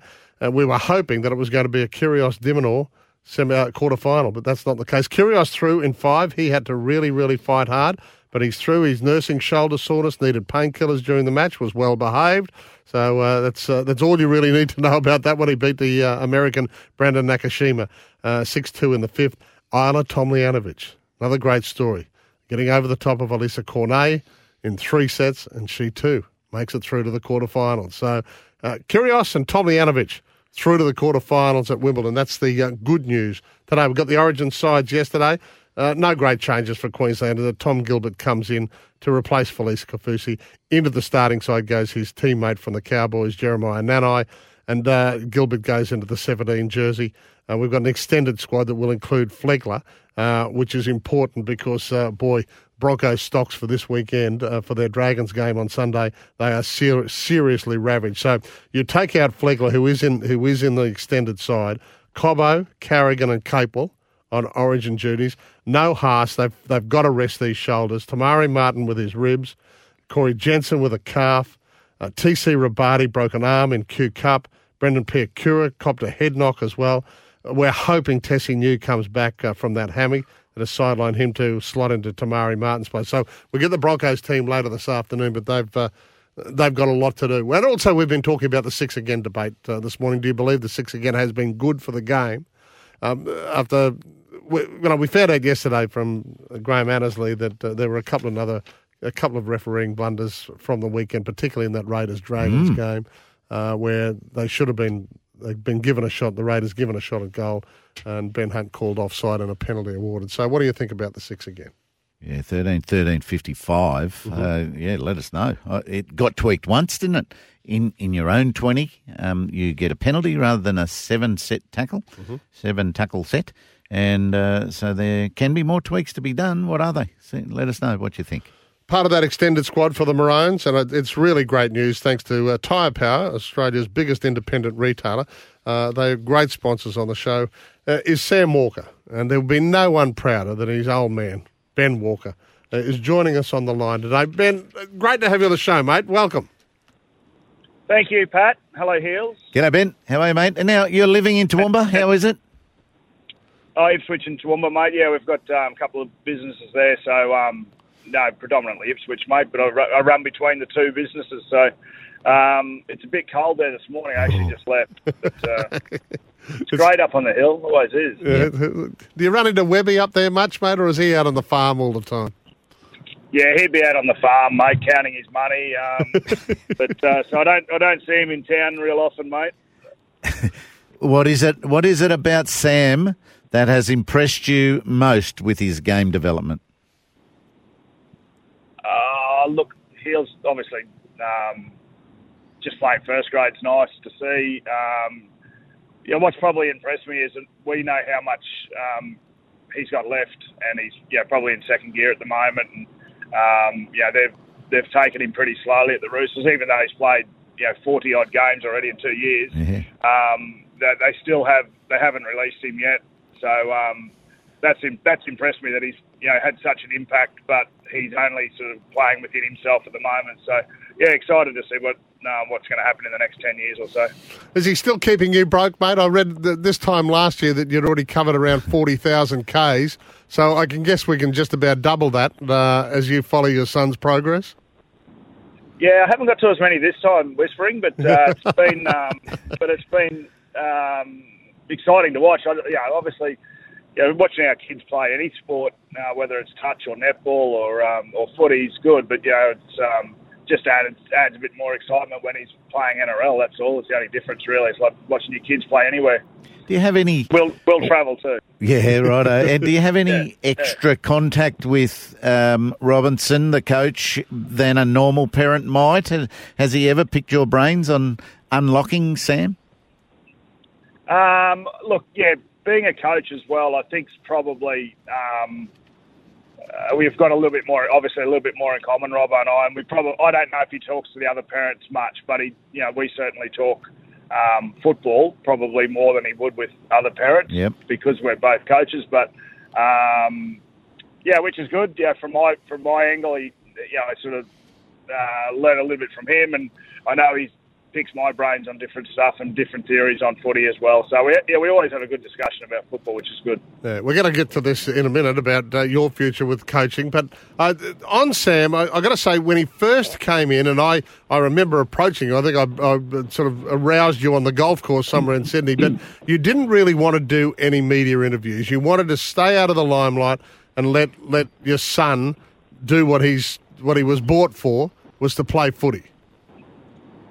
Yeah, that's right, and I'm still the same, but cagey old Mark Braybrook got me on under false pretenses. I didn't think I was here to talk about him, but anyway, here we are. So, no, he's his own career, and he's going to do it very well, and we're just happy to sit back and watch him progress as a player and as a person, and talk less about him more than more than I want to, really. But it's great to see him there, and we're all immensely proud of him. So it's nice. Just one more, Benny. Hey, has the game changed for a smallish bloke? You played 180 games of senior footy all around the world. Weren't that big yourself, but Sam, how big has he got to get, and is that different to the older days? Look, they're obviously a lot bigger. He marked up against Iliami Kikau the other day. He's about 45 kilos heavier than him. Yep. So that difference wasn't there when I was playing, I guess. But look, he's about 82 kilos now, so he's going to grow into himself, and he'll probably end up about 90 kilos, which will be definitely big enough. At the moment, he's pretty slight, but he's cagey. He's cagey as well. You've got to learn as a little fella how to, avoid getting bashed by those bigger blokes, and he's done that all his life. So, I'm not concerned about him, but he will get around the field okay. Yeah. Well, it was silly for us not to talk about him, mate, given that, you got to be proud that he's in this Maroon squad. But let's talk about you. I mean, there are jobs out there in the NRL. We all know possibly there's more to come too. But has the interest peaked? Have you been approached, you and Shane? Where are you at the moment? Yeah, just on that Maroon squad, mate. I'm very proud of him being there. I'm only nervous about him hanging around Elf for 10 days. And with the only thing. You're right. Yeah, and with full justification too. If he's anything like me as a 20-year-old, I lived in Elf's pocket, as you know, Pat. So he'll probably be the same, just hanging off every story that he tells. But no, he's going to have a great time with Elf for 10 days, that's for sure. Learn how to hip throw. He'll learn a lot, I reckon, in the next 10 days. So, look, it's coaching-wise, Paddy. Look, we've spoken to a few clubs. We've been talking to clubs for a number of years now, and at the moment, there's probably 2 clubs in the NRL that we're really keen to coach without saying who they are right now. So we're just going to wait and see if those jobs come up at some stage. We're in a position where we both have businesses, Shane and I, so we're not in the need of a job. We're not looking for a job. We want to coach because we know we're capable and we know that we'd have success, and we want to coach to improve players and win grand finals. There's no other reason. We're not after a job. So for that reason, we're sort of waiting for, hopefully, one of those clubs to come up. Yeah, can you explain, give us a rundown of your innovative style that they keep talking about? What is it that different? Or, those 3 factors you just mentioned are what you're all about, right? What else is innovative? Well, look, we do play a little different style, but it's not greatly different. It's just, a style that we grew up on, which was promoting the ball and giving it to someone in a better position than the ball carrier, give the ball to someone else in a better position. So it's not totally different. It is different to what's played today because they're so robotic and go through systems and processes and all the rest of it. I guess we're more, watch the Broncos of the late 80s, early 90s, and that's the closest that I could sort of put it to, or even go back further to the 70s and 80s. If you watch those games, that's more of the style that we like. And look, coaching's more about man management than it is styles. So that's something that we're really capable of, keeping the team, running a team and managing players. The style's just on the back of it because that's what we like to watch. I don't want to be standing on the sideline as a coach and being bored of what we're producing. So I want to be entertained, and I want to see some beautiful football, and that's just how we play. But it's more about what we do off the field with the players that enables them to be the players that they can be on the day, if that makes sense. Coaching's not styles; it's about everything else that you do off the field. Yeah, because there's a lot of Broncos were one. They were bogged down worrying about defensive structures. Could you unlock that? Yeah, no doubt. Look, one of the funny things, and this is what Robbo actually said to me one night when we were having a red wine talking footy. He said, you guys are known as attacking coaches, and I wanted to be known as that, but I'm now being known as a defensive coach. Righto. And that was a bit funny to hear because probably 80% of our training sessions are focused on defence rather than attack because you can't win grand finals without good defence, and so for that reason we coach very much a defensive mindset, but at the same time we allow the players to have the freedom to play football when they've got the ball, and as a result they produce, obviously when we won the final with the Jets we had very exciting football and allowed the players to be themselves. Just one from left field. Can I ask you about the Titans as a casual or an outside observer? Finals last year, bar that last-minute glitch, they could have gone deeper into the finals. And yet this year they're at the bottom of the table. And, when we sat back at the start of the year and said, boy, have a look at this forward pack. This is a forward pack that could take you places. It's almost sad to see their demise this year, isn't it? Yeah, it is, I guess. They're crying out for a winning footy team. They're crying out for an exciting football team as well. But look, they were close last year. I think Sammy kicked a field goal to beat them last year, so they were that close in the semis. However, I think they won 10 and lost 14, so they had a losing season effectively, but found themselves in the semi-finals and were one pass away effectively from going deeper into the semis. But yeah, they're a sleeping giant. They've got a really good forward pack. Definitely one that maybe one of those 2 clubs we're looking at. Now, and the other one I think was exposed this week. Is it true of the offer you've made to the Warriors and you've asked the owner of the Warriors about? Are you talking about the 12-month thing if you don't make the final? Yep. Yeah, no, it's not true.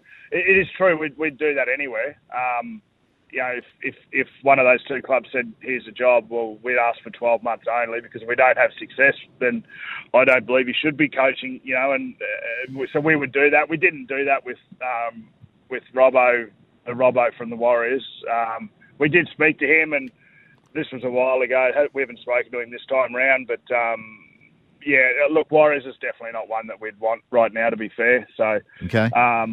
But that offer's not an offer, I guess. It's we back ourselves to have success and make the top 8. If we don't make the top 8, I'd be happy to walk away and give someone else a crack at it. But we're more than confident that we'd make a top 8 with any team next year. Yeah, that's it. It's a wonderful attitude. You just said both you and Shane have got jobs, so you're not absolutely desperate to get back into coaching. But I think there's a lot of people in rugby league, mate, would love to see you and Shane given an NRL club and to see whether you can mould them into your like. I mean, I reckon it'd be great to see. Thanks, Pat. Yeah, as I said, we've got businesses, so we're sort of busy as it is. But they'll continue on, and if we're coaching, they would continue on anyway. And we'd love to coach for the right reasons, mate. Not just to get a job. We want to win grand finals and promote players and get the best out of them. And your credentials are great. Absolutely great. You've plenty of games on your belt, plenty of leadership qualities, and proven. So good luck with it, mate. I just can't believe that no one's trusting those credentials just yet. No, thanks, Heels. Yeah, it might happen one day, so we'll see how we go.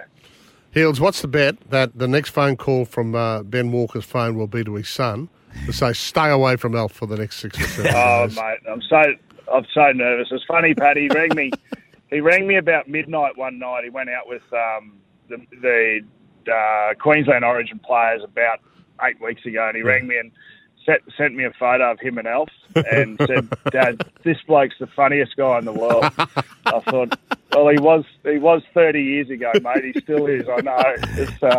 It's the swings and roundabouts. Alf's getting younger, and we're all getting older. So it's quite funny. I think there's your new assistant coach right there.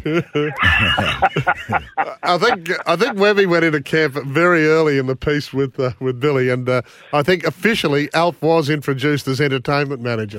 Hey, we've got to go. It's great to pick your brain, great to have a chat, and as I said, even though you don't like to put yourself in the limelight much, you've got to be a very, very proud family because he's playing great footy. No, thanks, mate. Thank you very much. I appreciate it. Benny Walker there. It's 8:20. We've gone over a little bit, but it was good fun to have a chat to him. 8:20. Breakfast with Pat and Heels on SENQ. For IMAR Insurance. Get an online quote and instant cover anywhere, anytime. Visit imar.com.au. Pat and Heels on 693 SENQ. Queensland made. Just ticked over 8:26 here. Interesting chat with Ben Walker. Obviously a very proud dad of Sam, but doesn't like to speak about Sam publicly. So that was a little bit of a coup that we got him chatting about his son, who's going to be a star. There's no doubt about that if he isn't there already. He's got some skills, hasn't he? Yeah. Murray, who's a very proud Rooster, says really proud to have Sam as a Rooster, Ben. Unlimited ability, great durability, and love the work he's done on his goal kicking. Yep, he and Jason Taylor worked on his goal kicking. Right. So, but what about the two teams that Ben and Shane Walker might be eyeing? So he's ruled out the Warriors, didn't rule out the Titans. I mean, they're not looking for a new coach at the moment, are they, or a head coach? He just said they're crying out for attacking football down there. So we'd be interested in that one. He sort of shot himself in the foot there. So the two obvious ones aside from that are the Dogs and the Tigers. I'm a little bit swaying the Dogs. I reckon he'd love to work with that back line with the Fox and Burton for a start. And, well, West Tigers, would that remind you of Ipswich? You know, the feeling of where they are at the moment in their football.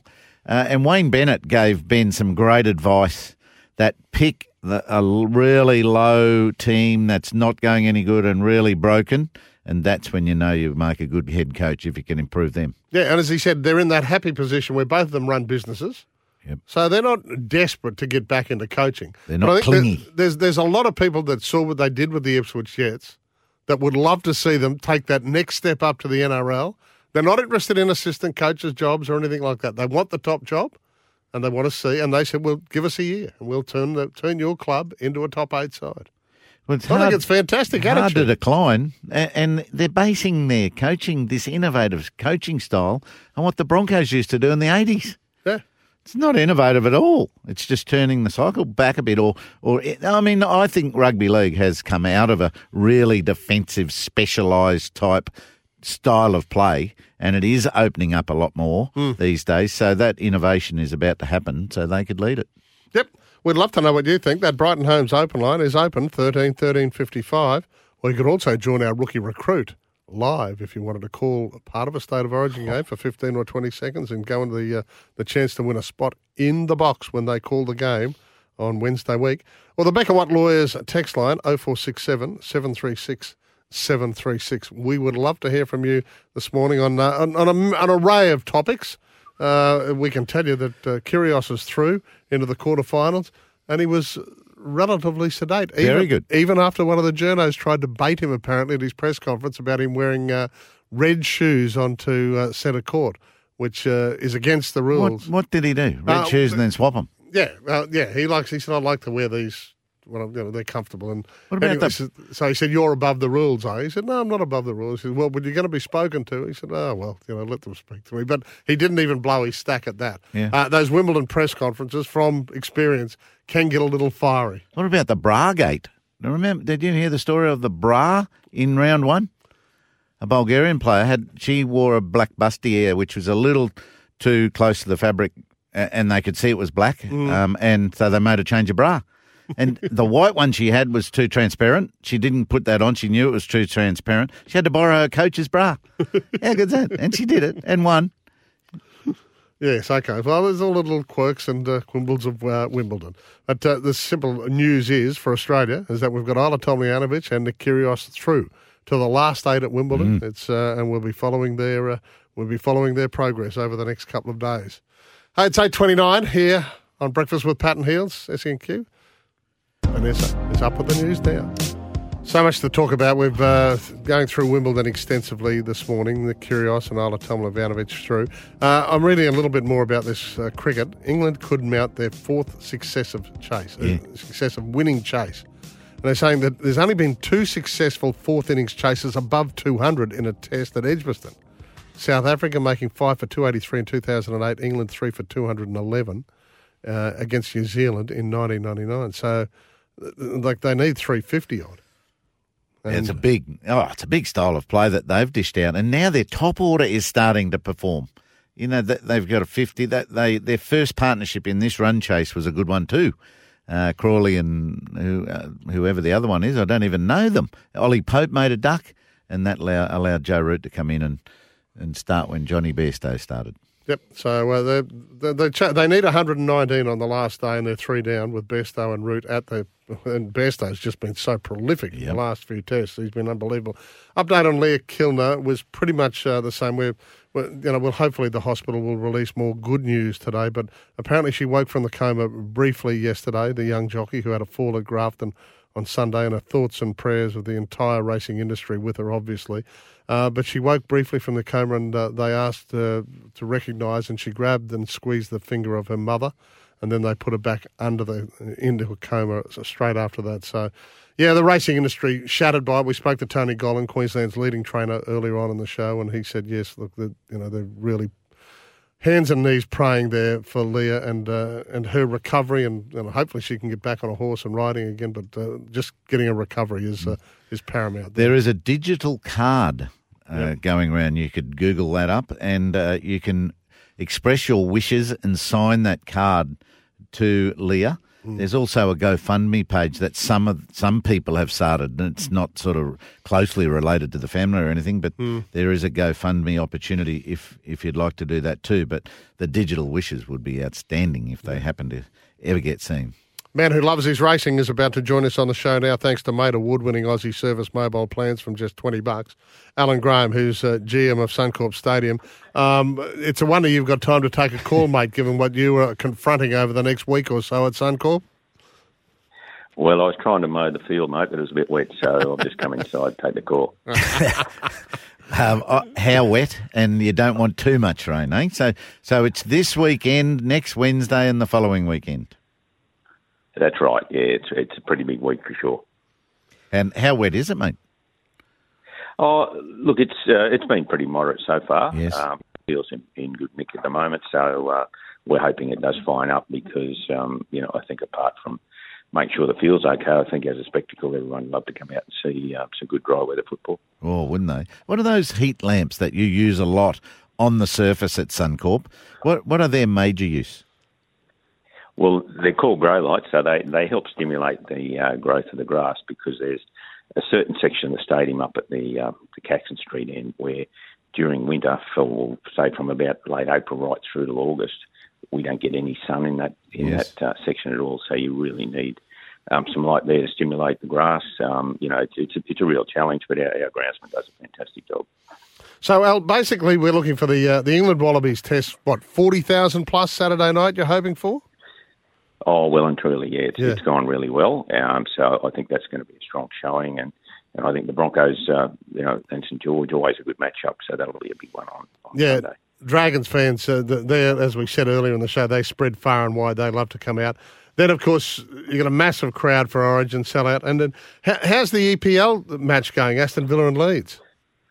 Yeah, it's going extremely well too, ticking along really well. I think, the fact that the players are, starting to arrive and people see that, it is rolling out and they've got something of substance there that they can see and touch. I think, it's going to help sales as well for that game. Al, are they two of the clubs you visited a couple of years ago in England? Well, it's interesting story. So we'd originally lined up West Ham and Crystal Palace when we went over there. And so they were locked in, but they were going to come over in 2020, which, as we all know, didn't happen. It was postponed for another year, but COVID was still around, so that got cancelled. And then we worked with TEG, who became promoters of the event, and so they subsequently negotiated to switch the teams because West Ham, by this time decided they didn't want to tour anymore, neither did Crystal Palace. So we ended up with these two teams, which is fabulous. Yeah, I mean, they're both high profile who have big followers right around the world. So, yeah, there was a piece in the paper yesterday about the effects on the economy that this week or so of footy will have, and it's nothing but positive, is it? Oh, look, I think it's fabulous, Paddy. As you know, you spend a bit of time in the street as well. And you see what... Not always on match day either. But you do see what effect, and Caxton Street is just, a microcosm of the, the whole Brisbane and Queensland economy is that, when you see events like this coming, everyone gets a feed, it's whether it's the pubs or the restaurants or the hotels or all the other businesses that are in there, the more people you can bring into the city and new money, money that's coming from out of state, out of the country, that helps stimulate the economy. So, always great to see these types of events, and we're fortunate that we've got them all sandwiched in a week. Yeah. Yes, and you've had plenty of good trial runs too. This would be quite a daunting challenge for someone not so experienced. Are your team excited by this? Oh, look, they are. This sort of stuff does stimulate them. I've got to say, though, but by the end of the week, they will be exhausted because, the amount of hours they need to put in, just to turn things over overnight because you're going from rugby union to rugby league, and then after the Origin, you've got to turn it into a football field and a football environment. So, there's lots of different changes that happen, but, we've got a really good committed team. They're really well drilled. They know what they're doing, and I'm pretty certain that they'll do an excellent job as they always do over the coming week. Al, what are line markings made of these days? It's paint. Yeah, not the old lime anymore. No, no. So, but it rubs out. Well, it does. Yeah, it's water-based paint. So we actually put some special mix with it just to make sure that it is easy to wash out. That's one of the things that our grounds staff have been able to craft over a period to make sure they get that mix right and to make sure that it's easy to rub out when you need to. Because sidelines, for example, for rugby union are are different to what they are for rugby league. So That's right. You need to be able to get rid of those and repaint. And then obviously when we get to soccer or football on the Sunday, that's a totally different ball game as well. My other question about this type of thing is, are rugby union goalposts the same as rugby league? There's a very slight difference. Rugby union goalposts are just a fractionally wider. And so we've got our goalposts on a pivot, so that the guys are able to just extend those. It's only a small amount, but to make sure we comply with international regulations, we've got the goalpost set up to do that. There you go. You can always expect a couple from left field from Heels, but we leave this chat with you enlightened. Thank you, mate.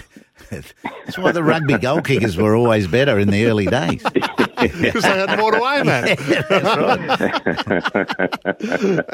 Alan Graham, GM of Suncorp Stadium. Have a decent night's sleep, because I don't think you're going to get too many over the next week or so, mate. Yeah, thanks, Paddy. Thanks, Eels. Cheers, Great to Al. talk to you. Okay, yeah, good to talk to you too, mate. Internet and mobile, Australia's most satisfied NBN customers. Internet from just $59. It's $8.41 here. Breakfast with Pat and Eels. For IMAR Insurance. Get an online quote and instant cover anywhere, anytime. Visit imar.com.au. Pat and Heels on 693 SENQ. Queensland made. Now, to our regular listeners saying, hey, we haven't had our dose of Lions updates and the latest from All US Sport with Dane Zorko. He's got a very good excuse, Heels. Not his hammy. No, his hammy's going to keep him out for at least a game.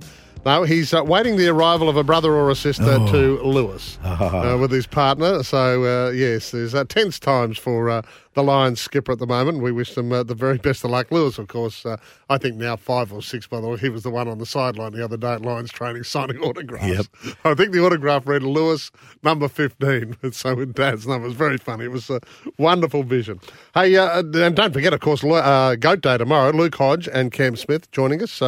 They have their own half hour here on the show, and we'll be with them tomorrow. But right at the moment, we're going to talk with Aquis, Queensland's best and largest stallion facility. Joining us, as usual, Director of Sales, Jonathan Davies. Good morning, mate. Morning, Pat. Morning, Hills. G'day, JD. Now, so exciting news here with unraced 2-year-olds by Jukebox. You've got some of these unraced 2-year-olds with some of the best trainers in the land. Yeah, that's right. Jukebox is on fire recently. He's taking all before him from a small crop. His first season, he only had like 47 live foals on the ground, and 12 of those have already raced, and he's had 5 winners, including stakes winner Johnny Rocker, trained by Barry Lockwood. Okay, yeah. And also 6 pace getters as well, 2 of them at metro level, and as you mentioned, there's unraced horses with Stuart Kendrick and Kieran Maher and Anthony Cummings, all still to come through. So he's certainly a hot prospect at this point in time. Oh, unreal. From Jukebox. 47 live foals on the ground. What is the gestation period for a mare? It's roughly about 11 months, 11 days. Oh. That's sort of like the rule we work off, 11, 11, 11. So 11 months, 11 days, 11 hours if you want to be really specific. But it's sort of, it's like a due date, like gestation for any animal. That's just sort of a guide, and with horses, like 4 weeks either side of their due date is usually the safe period, and every mare is different. So you're only a couple of months out of the start of the breeding season. That's 1 September. We are, yeah. So it's very exciting, and it's all systems go here at the farm. Everyone's sort of very busy. Trying to get these stallions full and books organised and mares organised, and it's an exciting time of the year for us. And it was all the 11s again. 11, 12, however, individual mares last season. Like, will there be more served than that this year? We think so, yeah. We covered, as you said, 1,112 mares last year. So big effort. They were individual mares, and obviously some of those mares were covered more than once. So it was a very busy breeding season last season. And this year we moved on one of our older stallions, Kiss and Make Up. We sold him to another farm. He's gone up to North Queensland. Yep. As we felt he just wasn't sort of doing a good enough job to warrant a place in our roster anymore. and we welcome 2 new additions in Jonker and Glenfiddich. So we would hope, from 1,100 mares last year, we hope that we'll cover over 1,200 this year. That's for sure. So what you're saying, the director of sales has done his job. Time will tell. What's important, JD, when you are promoting a stallion's wares?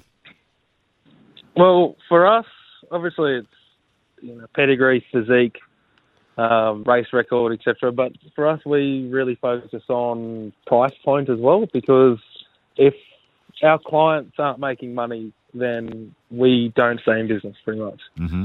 So if breeders aren't breeding to our stallions and returning and getting a return either on the racetrack or in the sales ring, they won't be return customers. And for us, repeat business is the most important business. Yeah. And looking after our existing clientele is the most important thing for us. So really pricing the stallions where people can, make money in the sale ring or see a return on the racetrack is most important for us. Yeah, good. It's fascinating stuff. Yeah. We love having a chat to you. Mate, thank you very much. As you said, you're heading for a really busy time. You're less than 2 months away from the start of the breeding season, and 1,112 individual mares last year, and you're going for 1,200 this year. Well, you are now. 1,200 plus. That is a very harsh roster that you're talking about. That Kiss and Makeup is a victim of. Very harsh. Yeah. Yeah, I think he's up near the Atherton Tablelands at the moment. Oh, it'd be beautiful up there. It's a bit chilly here at the moment. He'd be loving it up there. All right, JD. Thank you, mate. No worries. Jonathan Thanks, Davis. Thanks, JD. He's Director of Sales at Aquas. They're Queensland's best and largest stallion facility and Queensland breeders' #1 supporter. It's 8:51 here on Breakfast with Pat and Heels and SENQ.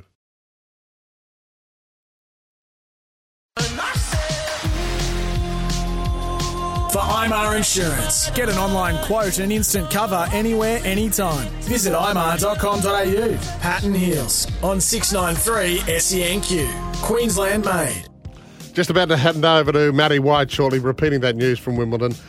Sad loss in 5 sets for Alex de Minaur. That was tough. Jason Kubler beaten in 3, but we have 2 winners through to the quarters. Nick Kyrgios and Isla Tomljanovic. Goat day tomorrow, Heels. Cam Smith from inside Camp Maroon. I guess he'll be out at Warwick, where it'll be a bit chilly, so he'll be happy to stay in his room and chat to us. And Luke Hodge, of course, with the Lions lining up against Essendon this week. They've stayed right up there in the table, the Lions, so get a chance to do that again. Now, win over Essendon. Mark Braybrook at the start of the show mentioned Joey Chestnut. It's very funny. Can I just mention it very quickly? Is this Coney Island? So he's, I think, 15 or 16 hot dog eating competitions he's now won. He's an American eating legend, they say. But so he's got through 63 dogs and buns in 10 minutes. He won by 20 dogs, but it was way off his record of 76 last year. Showed up in a moon boot. No one knew what was quite wrong with him. But in the middle of it, there was an animal rights protester. So Joey has apparently grabbed him and got rid of him in the middle of his eating frenzy. Some of the tweets: Joey Chestnut winning the hot dog contest for the 16th season on crutches and a boot while throwing a protester out of the way is the most American thing I've ever seen. Taking out protesters and eating over 60 hot dogs. Joey Chestnut's legend only rises. Oh. And Joey Chestnut is the only American institution which has not failed us. He looked in pain when he accepted the trophy and the belt. Hopefully it was his shoe, it was his boot that was causing him pain, and leg, not his guts. That is a big effort. Yeah, well, he's got through 63. Big effort tonight too. The English cricket team have a chance to beat India. They need another 119, 7 wickets in hand. Good Indian attack, so they can bounce back, get a wicket or two. They've still got Root and Bairstow in, then Stokes and Billings before the bowlers come into bat. So well done to England so far. Yeah, and a fair bit of spite too. Kohli's been causing dramas, and we told you about his little run-in with Bairstow. Well, he gave Bairstow the send-off the other day after he'd scored 106, blowing kisses at him. Well, Bairstow may well have the last laugh because he's not out in his 70s. Yeah, again. With Joe Root, they're both in their 70s, both unbeaten, and heading towards what would be a very, very famous victory at Edgbaston. Hope you've enjoyed the show today. We had Benny Walker on. Great to talk about Ben Walker. His sole focus with his brother is winning. Yep. Manage the men and win. Otherwise, I'm out. Yeah, and that's right. We haven't got you through to finals after a year. Give us the flick. We'll go back to our business. Yep. Barry White coming up, and as I said, don't forget Goat Day tomorrow with Cam Smith and Luke Hodge. We're really looking forward to bringing you. We'll be back tomorrow morning right here on Breakfast with Pat and Heels at SENQ, and we'll be doing it from 6 o'clock. See you, everyone. Speak then. Bye.